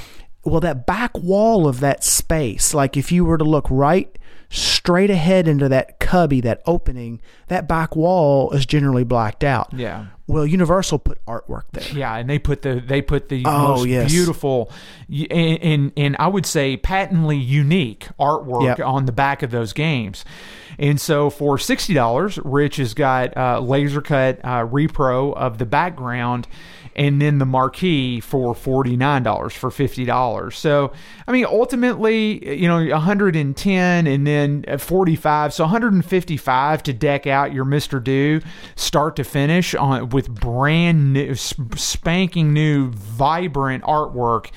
I like Mr. Do, and I like the Universal cabinet, and in order to get my Mr. Do looking the way I want it to, I'm going to have to hit up on that. But anyway, that's from thisoldgame.com. Well, I'm going to have to go back too, and I know that it's from Phoenix Arcade. I'm going to have to take a look at that Scramble bezel. I need to look and see what's in mine. Yeah. I need a Berserk bezel, but man, I think those were high dollar. Those are high dollar. $130 on this is a steal. Yeah, comparatively. Yes, it is. Yes, it is. Anyway. Yeah, so the next thing that's up, Brent, and I found this to be fairly neat, and I don't know that I've seen one of these before, but this is a switching power supply adapter. It's at $25, and that's shipped to your door. It's a switching power supply adapter for a Pac-Man, okay? And it'll work for Miss Pac-Man and also Pac-Man Plus. And what it does is essentially it allows you to use a switching power supply inside these particular games.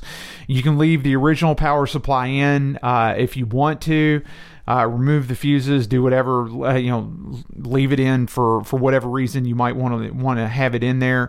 But it does include wire harness. It does require a power supply that has both 12 volt and 5 volt available.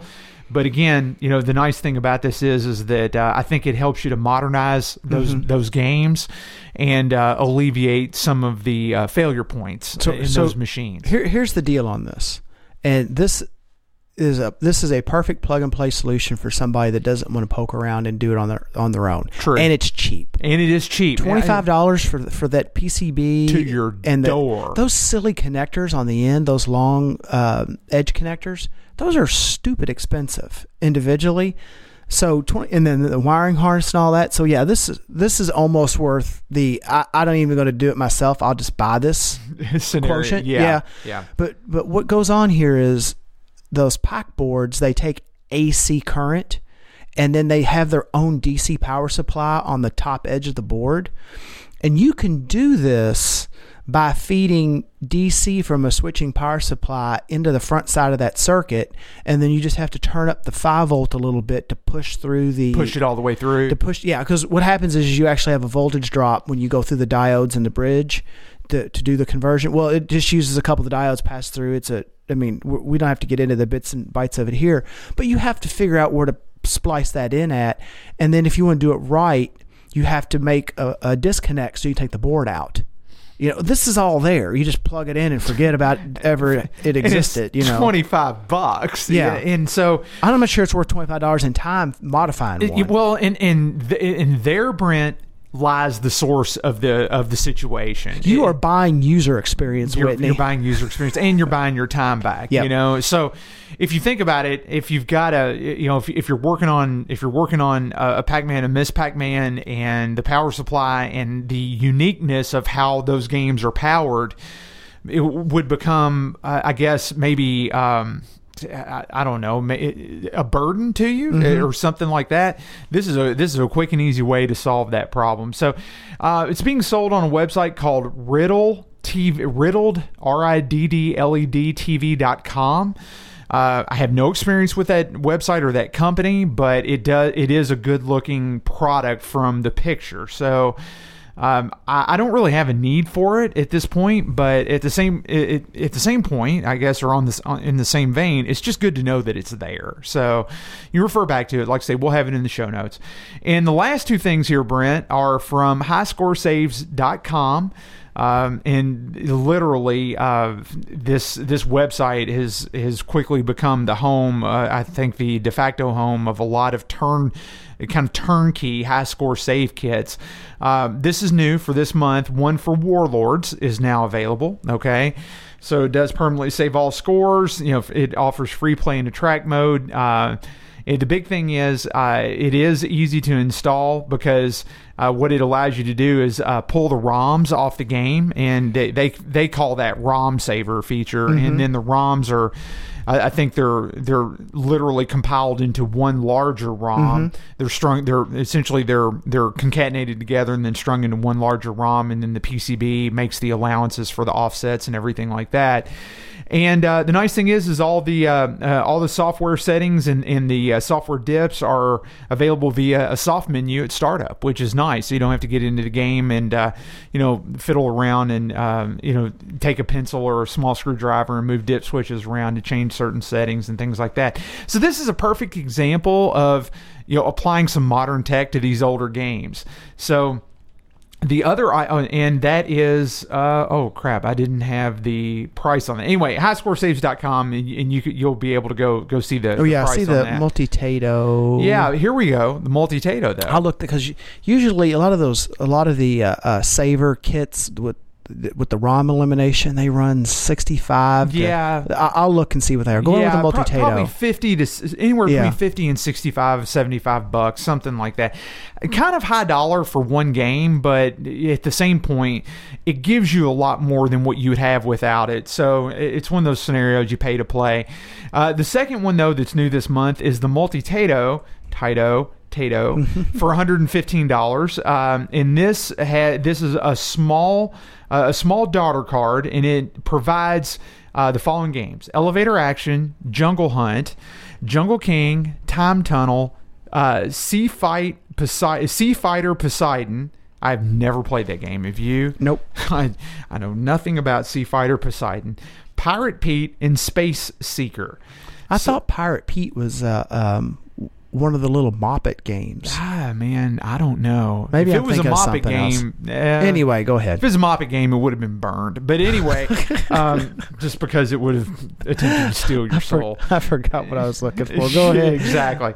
Yeah, so this is on the classic Tato pinout. It does use your existing SJ, which is part of the original board stack. PCB, it is easy to, quote unquote, easy to install. And this does give a lot of feature sets. I mean, it does support screen flip for alternating one player, two player in a cocktail. It does provide the track sounds. It does have the ROM savers. Permanently saves all scores. Allows you to choose the game at boot up via menu. I mean, it's got a lot going for it. And highscoresaves.com, I mean, very trusted vendor. What did you say earlier? It uses something from the original stack. So do you need a working the SJ PCB?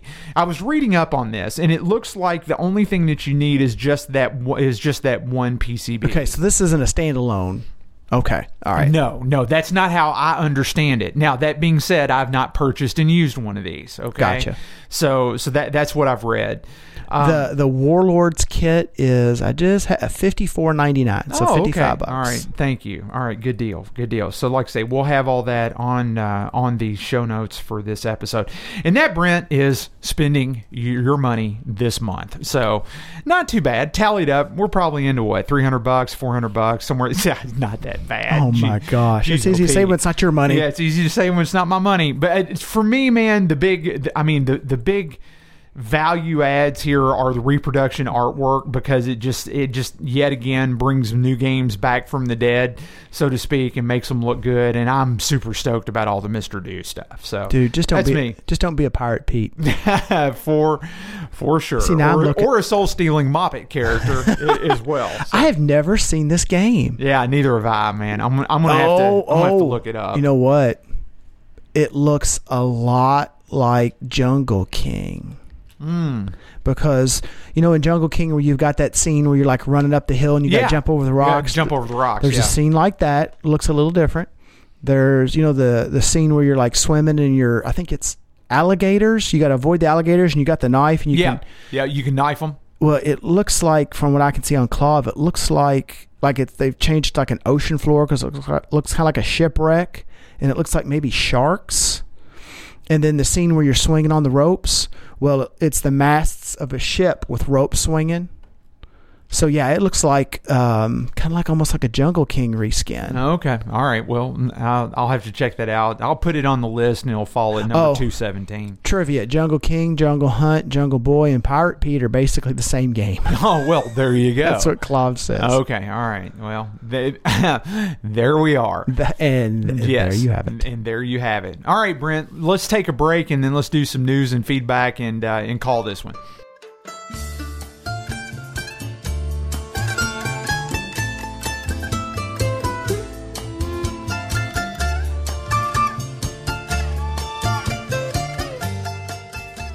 Whitney, I made it through that last segment relatively unscathed. Given that you have, I guess, been nice to me the past couple episodes and not spent a lot of my money, I walked out, it could have been like $4,000 or $5,000. Oh, well, I mean, in this news segment, it would actually be like $6,000. Oh, that's true. For something you're getting ready to cover for us here. Yes, absolutely. Uh-huh.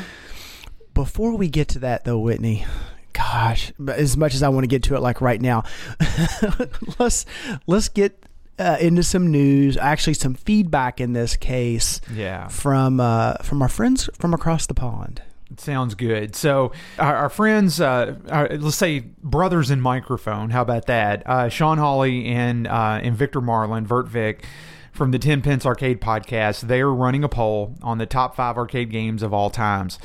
And you can head over to their website, 10pencearcade.co.uk, and you'll see the link to vote right there in the menu off their website. And there you can vote for your top 5 arcade games. And I think what Sean and Vic are going to do is compile the list and then feature that in an upcoming episode. So they've got over 200 submissions. I wonder if Pirate Pete is in there. I don't know, but I'd say it's probably number 317, somewhere around in there. But nonetheless, so Sean and Vic will feature this in an upcoming episode. They say they have over 200 submissions, and I went and voted, and I think it'd be good to support their effort, because it's going to be interesting to see what the public deems as the top 5 arcade games. They did ask for comments. And I did supply comments for my votes, and justified my votes as to the reason why my votes should be the top 5 that they talk about on the podcast. Now, whether they see it that way or not, Brent, I don't know. But Vic and Sean, there's a bucket of biscuits in it for you if you go ahead and kind of slide it my way. I'm thinking what I should do is put my name on this and then my email, and then put Firepower in here 5 times. 5 times, yes, yeah. Firepower and then nip it. Of course, that's not an arcade. Oh, yeah. And then a fire nip it. Yeah, exactly. 5 times in a row. Oh no, Firepower nip it, Firepower nip it, fire nip it. Yeah. Any questions? Because they are awesome. Yes. And of course they're not video games. And they're not video games. Yes. So I actually submitted 6 because I just like to do that kind of stuff. So there you go. Did you list it as an alternate, or did you honorable mention? Okay. Is how I did that. So, but gosh, that's funny. I gave them a heads up, and so they can do with it what they will. So yes, like I say, our fine friends at the 10 Pence Arcade podcast. Next one up, and this is new, just within the past couple of weeks, Brent. And I saw this originally on Facebook, and I went out to the website and took a look at it. And I think this is neat, and it's notable for an inclusionary aspect, if nothing else. But Walter Day has got his entire, the goal is to get his entire trading card collection online for research, or just to be able to go look up the cards or what have you. And I think probably to feature new cards in new segments of cards for his project. But the website's called the Walter Day Collection, and you can find it easily enough at just Walter Day. Let's do that again. Yes, make sure you get the right site. I need to make sure I get the right URL, because that stuff matters nowadays, Brent. Okay.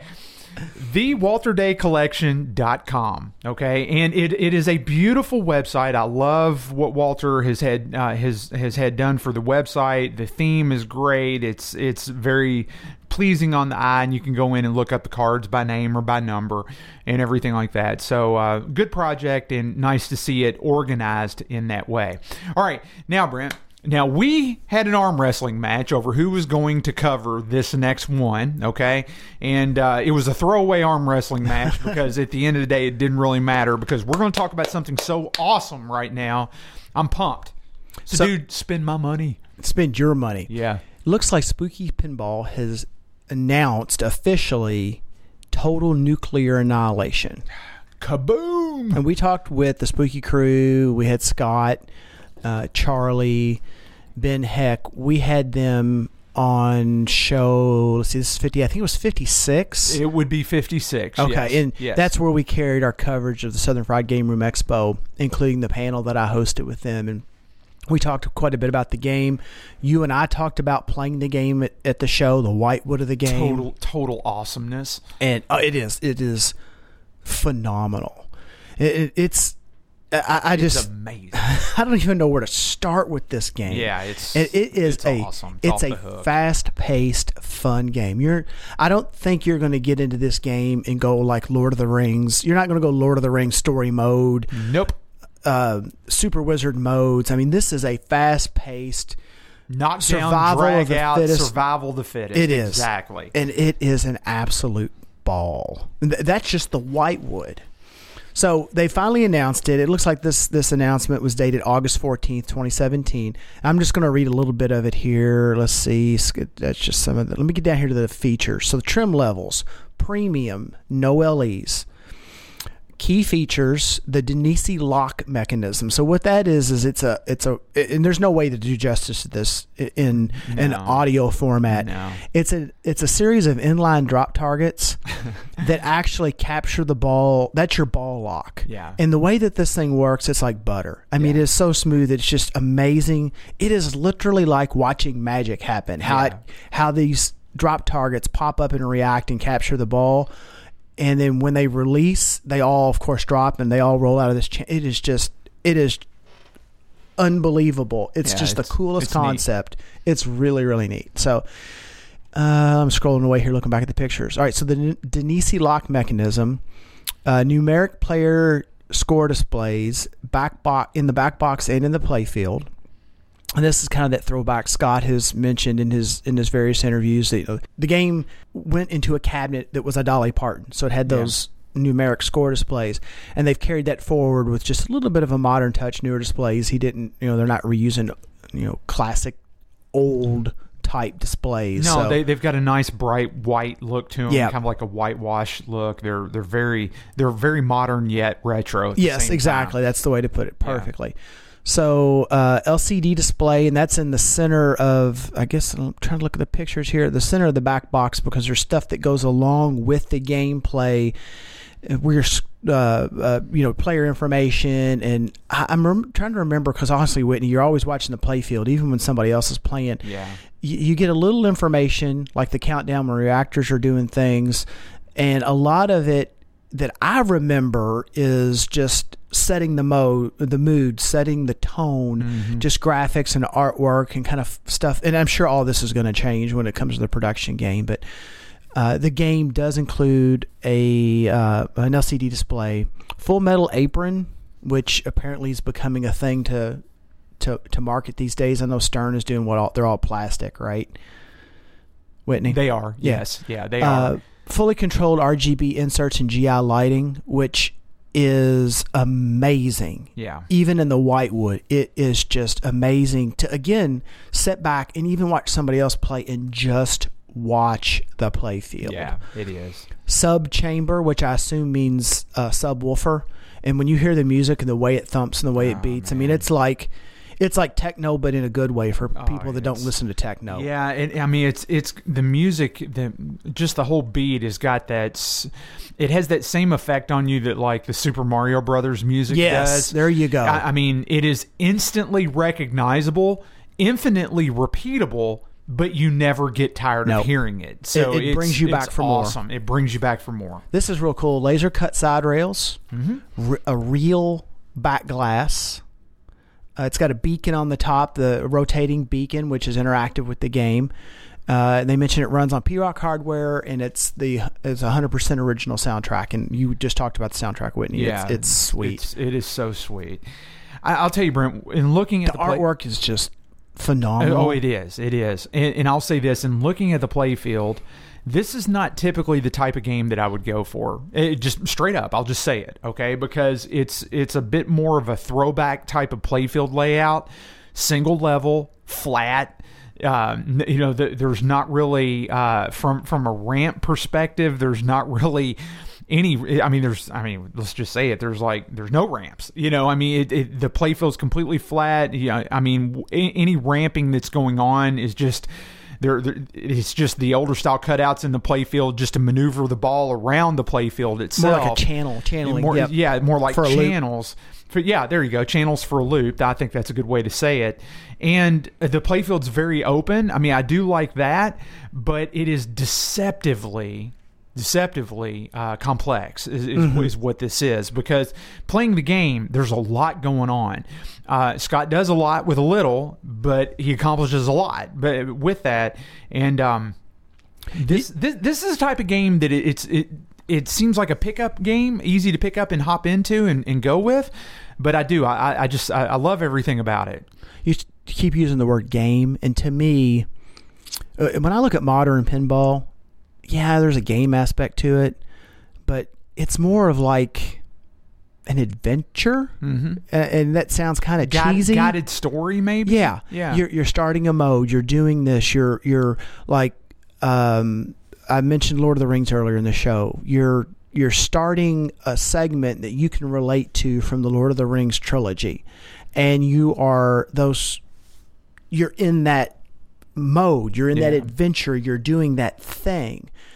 To me, this is like a game. It's you against that machine. Yeah. You have, it's a little bit. I don't know. I'm doing terrible justice to what I'm going through in my mind here. You have a mission. You don't have 400 missions, and that mission, it's fast paced. It brings you back. It seems easy, but it's not. Mm-hmm. And when you screw up on this game and you lose the ball, it's your fault. Oh yeah. It just brings you, this is an awesome game to sit down and play. If you own the game, or just play by yourself, or to have four, or how many? I think it's just a 4-player game. Looking at the displays, looking at the displays, and have people over the house and just hammer on it. Yes, exactly. I think this is one of those titles that just keeps you coming back for more, and time in, day in and day out. It's one of these that would satisfy not only the first day of owning the game, but likely a year later from owning the game, you would be just as satisfied with it, if not more. You'd almost think Spooky sponsors us.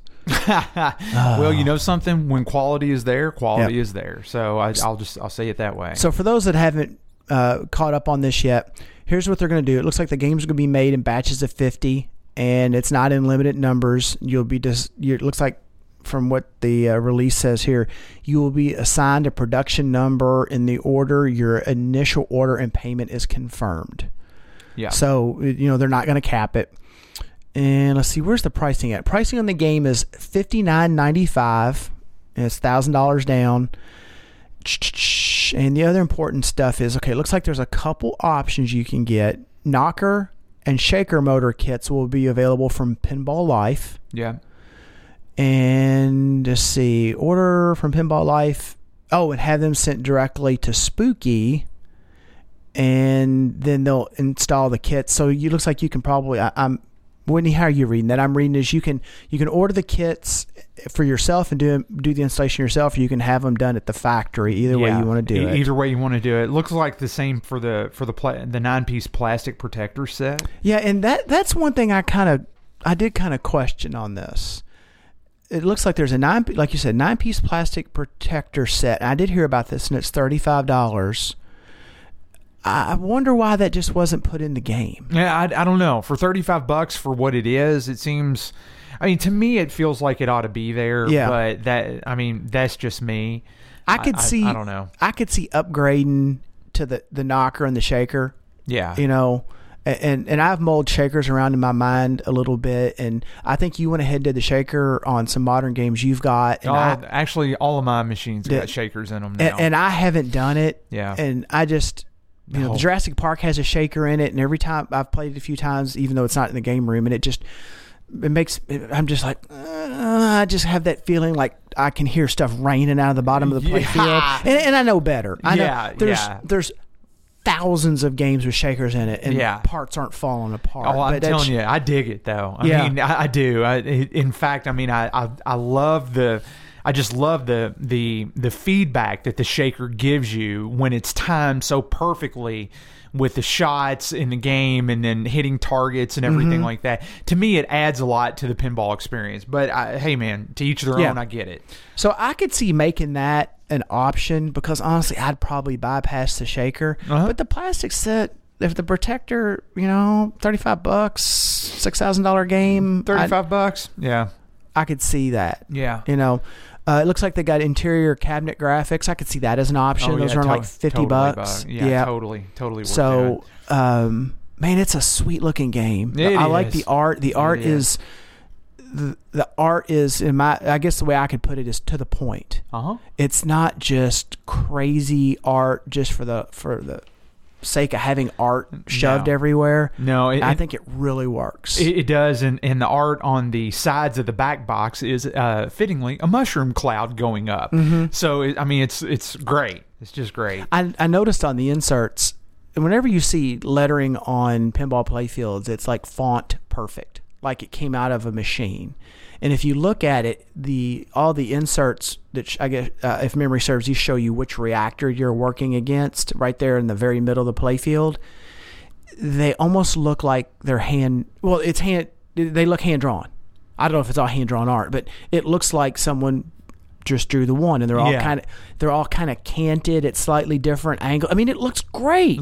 Yeah, it looks like a little bit of hand scratch, doesn't it? Right, exactly. Yeah. It doesn't look.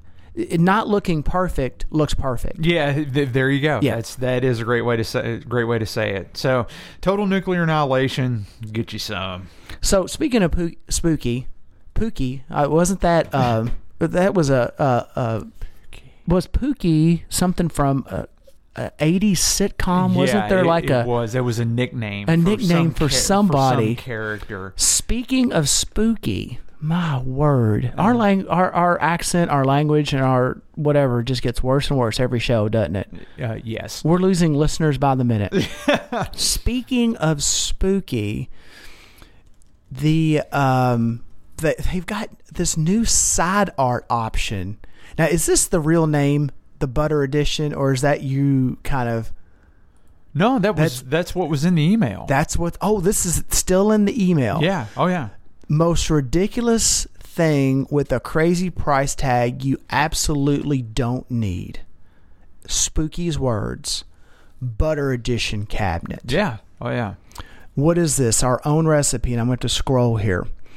Cabinets are hand dipped in rich colored inks, no decals, lovingly, not just rolled, but lovingly rolled in automotive clear coat protection and buffed to a shiny, delicious perfection. $99.99. And they've got some pictures of some Rob Zombies done like this. And there's a note in here that says the photos do not do this justice. And I could imagine it because I've seen enough like show cars and I've spent enough time polishing a car to this unbelievable depth of shine, and you can't see it in a photo. Yeah, true. And this looks really good in a photo. It does. It really does. It really brings out the artwork. Yep. So there you go, man. And they offer it. Total Nuclear Annihilation. I want to see. I don't know how you lovingly roll. I want to see how they lovingly roll automotive clear coat. Well, however they do it, they've got to get it right. Are they playing some Barry White in that section of the? Hold on, we're about ready to do some. What is this? Wait, hold on. Let me make sure I get the name. Some Butter Edition cabinets. Turn on the Barry. Yeah, turn on the Barry. Turn down the lights. Oh. The end result looks great, though. I will say that. Did you Google Pookie? I did, and I did not find what I was looking for. So you and I seem to both have the similar memory on that, but we can't zero it in. Definitely. Okay. All right. Yeah, we're not too far off, but we're off far enough. We're off just far enough. How about Google that? is like, I don't know. It's like, listen, I don't know what you're. I don't know what you're asking. You're all me idiots. For. I don't know. Yeah, there's nothing I can do here. All right, so getting into the feedback here, Brent, we've got a couple here. I got one from email and then quite a few from Twitter. First email here is from a gentleman named Phil Burton, and this is Phil is over in the UK, and he did want to write in and just make us aware of a event called the Arcade Experience. It's happening at the first part of September 2017. And he said, hey guys, I've got a confirmed cab list for the Arcade Experience at the Center of Computing History in Cambridge on 2nd of September.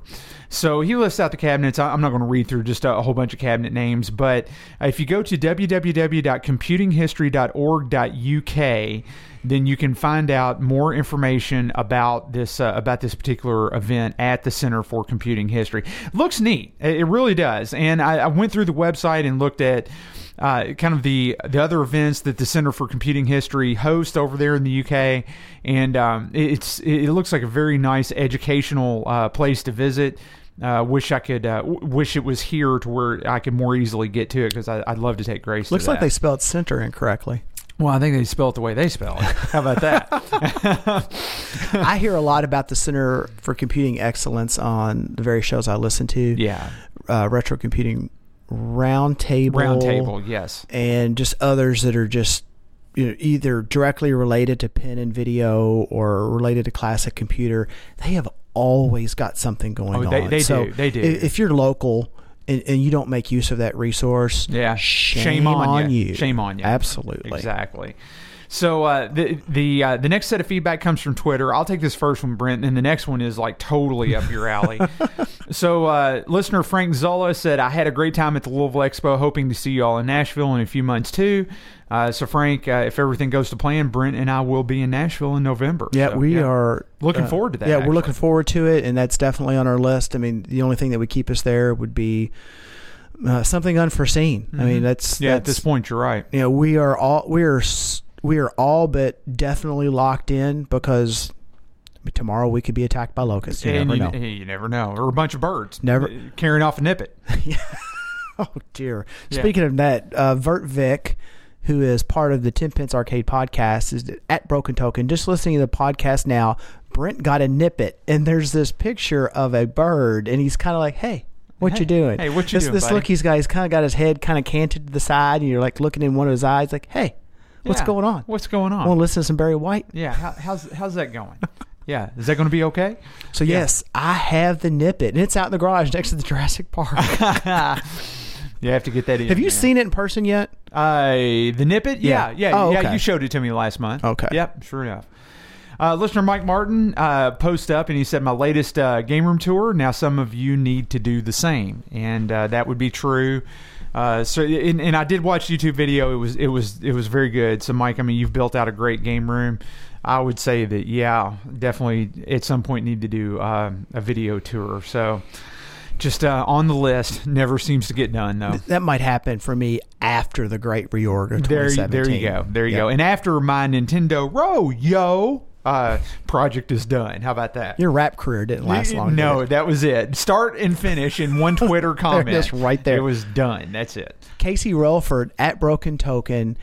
Have a chance to pick up another Frogger this weekend. You all need one up there. So that would be, if I've got my count right, that would make the third one for Casey in the past, like, crazy 18 months. Yeah. How do you find these Froggers? I'd love to have a Frogger. That's a game that's on my list.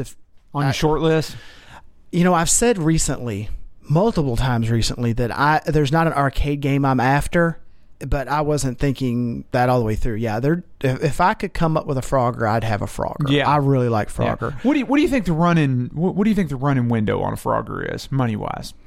For a nice one. For a nice one, I'd say roll in the game room, set it done. down, plug it in, done. I'd say 7-ish, 8. For a nice one. Those cabinets didn't seem to hold up very long. No, they don't. They were easily converted. Yeah. if you get a good one that you can just roll in, don't have to put a power supply in it, cap it. If it's got a good bezel, because that tire track bezel always tends to be kind of torn up on them or sagging and faded. I mean $800. Yeah, honestly, for a good one. Yeah, as with everything, price has gone up. So Casey and I, I don't know if Casey's my friend anymore. Casey and I have had we've had to break up because he gets so many froggers. No, I was okay with that until not too long after Atlanta Southern Fried Game Room Expo. He posted a very nice looking Firepower at a very good price.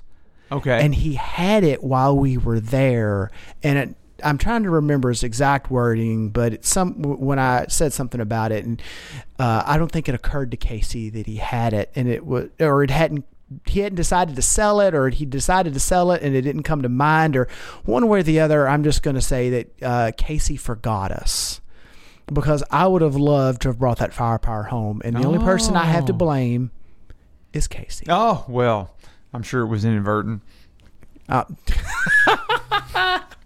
I see Casey still has a fan here. Yeah, well, all of a sudden, I'm sorry, Casey's dead. Casey's dead to me. Hilarious, man. I gotta go. You take the next one. You take the next one. I'm gonna go out here on Facebook and defriend him. Okay, fair enough. Then fair enough. So, Casey, that's Brent. That's not me. So get ready, incoming defriending. So, listener Peter came in Sweden, says, my DK Jr. roars again. I had accidentally switched TR-373 and TR-374 on the soundboard when I did the rebuild, and no more hum.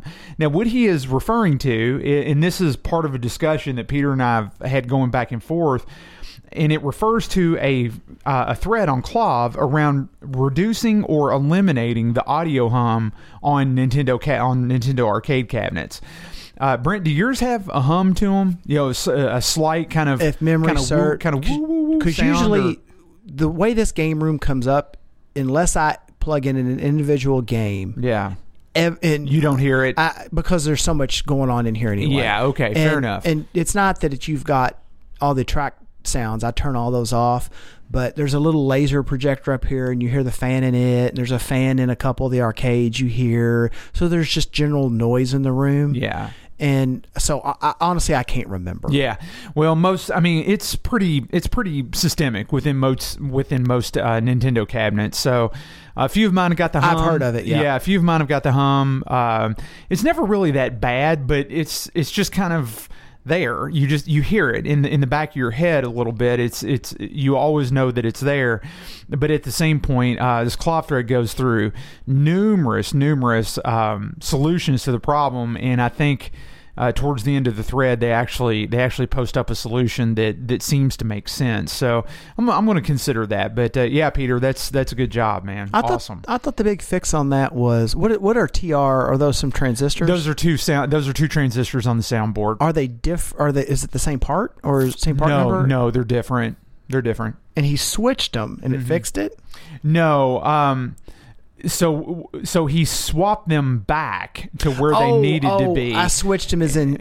Yeah. Okay. Yeah, and then how I understand this going, he swapped them back to where they should be, and then he installed a pot in a place where a cap was. Okay, all right. And then that pot actually allows for the volume adjustment there where a cap used to be, and then that solves the problem. I thought that a lot of that was traced back to a ground loop.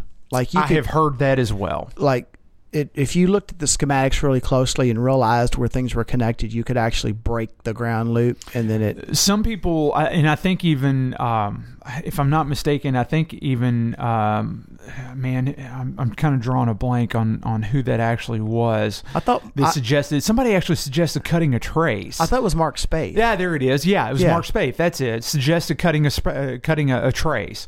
I'd have to go back and look at the thread just to get all the details on it. Okay. Well, I've never looked into it that deep. So yeah. So Jeff Waldron tweeted at us at Broken Token. I'm enjoying your latest episode. It's actually the best episode since your last one. Yeah, which is a nice dig on you and I. Yes. Towards the end of this. This is our last episode till the next one. Till the next one. Yeah. And then listener David Corrigan, founder and host of the Grand Ole Game Room Expo, said, hold on now. I'm working through the podcast. Popeye in an orange cabinet? That's crazy talk. And, well, David, it's going to be some crazy talk coming up. And he's also the guy that coined what I thought was a great show title. He says, a 4-hour podcast, ain't nobody got time for that. and I laughed and laughed at that. And and he included the meme that goes along with that. It's hilarious. And I thought, man, that would actually be a really good show title. So, what was the show title last time around? I can't remember. Man, I'd have to go back and look. They went straight to Plaid. Oh, that's right. That's what it was. It's a Spaceballs reference. Yes, exactly. I forgot about that. Yep. Oh, all right, Whitney. So that wraps up Twitter. Yep. And I didn't get to pull the Facebook. I ran out of time, so my apologies. Well, I was going to say, don't forget to check us out on Facebook. We got a lot of stuff that's always going on Facebook. We've, we really, really appreciate everybody that has come onto the page and liked the page. We crossed, we were shooting for that 1,000 follower mark, and we have shot past that, and we continue to, or like mark, excuse me. Yeah. We've shot past that, and we continue to grow. And it's kind of like with the reviews on iTunes. The more that those grow, the further we get out, and it just gets the word out about the show. So if you haven't liked us on Facebook yet, like Casey, you're dead to me. And the only way to become all that over a pinball machine. The only way we see how these friendships run. They run deep. Oh yeah.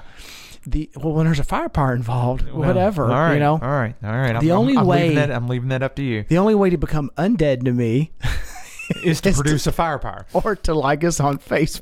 Oh, okay. Gotcha. Or you can leave us a review on iTunes. But that would work as well. But seriously, we do put a lot of stuff on Facebook, and I'm kind of looking forward now that I'm on this heading of finding all these little weird hacks, because it's just interesting things to share with people, little funny things, and it's stuff that we can do in a quick picture, and everybody's like, look at that. Yeah, no doubt. I see that album growing quite a bit from both Whitney and I. Yeah, and I need to go back and look at my pictures and just pull from historical my historical camera roll and just take a look and see if anything qualifies. Mm-hmm. But going forward, I'll consider that. We mentioned this earlier in the show. Make sure you look for us in November at the Grand Ole Game Room Expo. Yep. And I'm sorry, go ahead. I say we're looking forward to the show. We had a ball last year. Check out the Grand Ole Game Room Expo site. David and his wife, they run a great show, and I'm really looking forward to it. I am too. Other than the fact that it's closer to my birthday, and I'm not rushing the idea of being a year older, I'm really looking forward to November. Yeah, me too. It's a really fun show, and the plan right now, I've been talking to David, but the plan right now is to take Skyskipper to that show, and still working out some of the logistics on that and sorting through all that. I mean, we're still several months away, but that is the plan anyway. And quite honestly, man, outside of taking it to Louisville Arcade Expo in March, that's probably going to be about the only times that Skyskipper really makes it out, because I don't have any interest in trucking it, halfway across the country just on a whim. So if I can't get it out within a reasonable radius and be sure to be able to protect the condition of the game, then it's not going. But yeah, if you want to play Skyskipper this year, then I would say come to Nashville. So Whitney, you and I, let's get together on that outside of the show. Yeah. And I'm not making any promises for any listeners, but if you're working through logistics to transport Skyskipper, maybe you and I need to get together on that. We talked about on the air, on the show before, when we go to shows other than like Louisville, because it's so close. I'm like 15, 20 minutes from there where I live. Whitney's further out, but in the big picture of like an Atlanta or even a Nashville, it's close for Whitney. We can take games there. Yeah. And all the podcast stuff and anything else that we have to take care of any duties that we've been asked to perform at the show. If you've got transport going on, maybe we can figure out something and I can take a couple pieces with us. I know we're already, at least I'm going to be carrying a lot of stuff for presentations. Yeah. So I don't know. No promises, but we'll see. We've got a couple months. We'll try to sort it out. We'll sort it out for sure. That's November 10th through 12th, of course, 2017. Yep. Franklin Marriott Cool Springs there in Nashville. And it's Grand OLE expo.com. Yep. And the next show coming up, another one coming up in November, is Free Play Florida, 17th through the 19th at the Hilton Doubletree SeaWorld in Orlando. And that's at wp.freeplayflorida.com as well. Now, we won't be there. No, unfortunately not. But, man. Wish I could. Yeah, so Florida in November? Yeah. Sounds good. I know I have work travel in both October and November, so it's not going to be possible. Whitney, let's talk about where people can find us. And then, I think it's time to wrap this one up. Yeah, I think we can put 58 in the can. Yeah, we can put 58 in the can. All right, so media outlets. So we're available on Rob O'Hara's Throwback Network. And Brent, I am working to get us submitted to a couple of additional podcasting networks as well. So as soon as those hopefully come through, we'll have a few more to announce there. You can find Rob O'Hara's network at www.throwbacknetwork.net. Host of great retro themed podcasts are available there. We can be found on iTunes, as Brent mentioned. Please leave us a review. Rate the show does help us through searching and search results. Stitcher Radio, Xbox/Groove Music, and also on the Google Play Store. From a social media perspective, we've talked about Facebook. Check us out, facebook.com/Broken Token. We do try to keep the conversation going out on Facebook. We've, like I said, with the album that we're going to put up with interesting arcade finds, we try to post current related arcade news there. We're going to have some albums up. I know I have some albums going up here soon of the Fandom Fest and a few things that have gone on. So there's always stuff going on Facebook. Twitter at Broken Token, and of course our website www.brokentoken.com. Yeah, and I was going to say, Brent, don't forget my Nintendo Row, yo. I've got to get that album up there as well. Hey, but in all seriousness, Brent, it's been a good show. It's been a fun show, and everybody, we hope that you've enjoyed the show. And please take us up on the support for Project Pinball that we mentioned at the very, very onset of the show, at the very beginning of the show, because we're going to do that, and we're going to try to make some good come of that situation, and we would appreciate all the support that our listeners can lend in that scenario. So, Brent, until next month, I would say keep your quarters clean. Everybody, game on. Congratulations! You made it to the end of another episode of the Broken Token podcast. I promise they'll do better next time. Maybe next episode they'll actually listen to me for a change. Just go easy on the guys. They don't have a lot to work with. But I know their moms would be so proud. We want to hear your feedback, comments, rants, raves, and otherwise, both good and bad.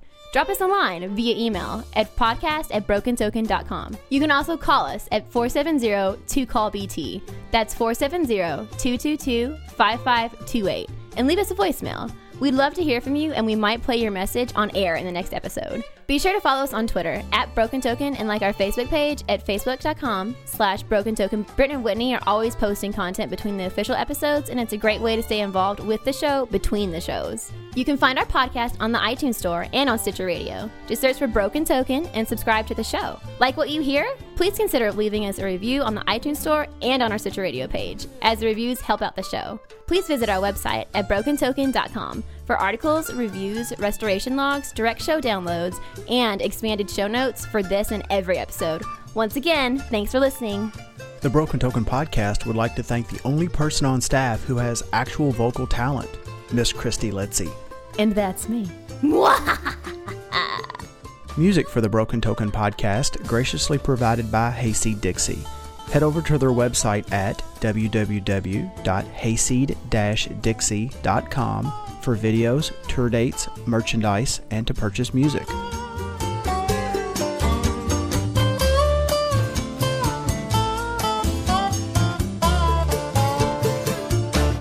I think I could clean it up after that travesty. But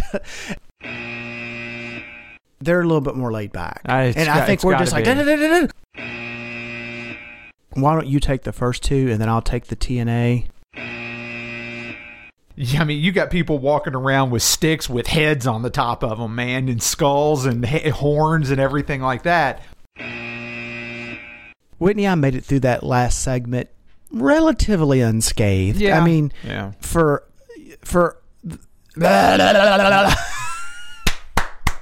I know where I wanted to go and it wasn't there. Yeah, do over.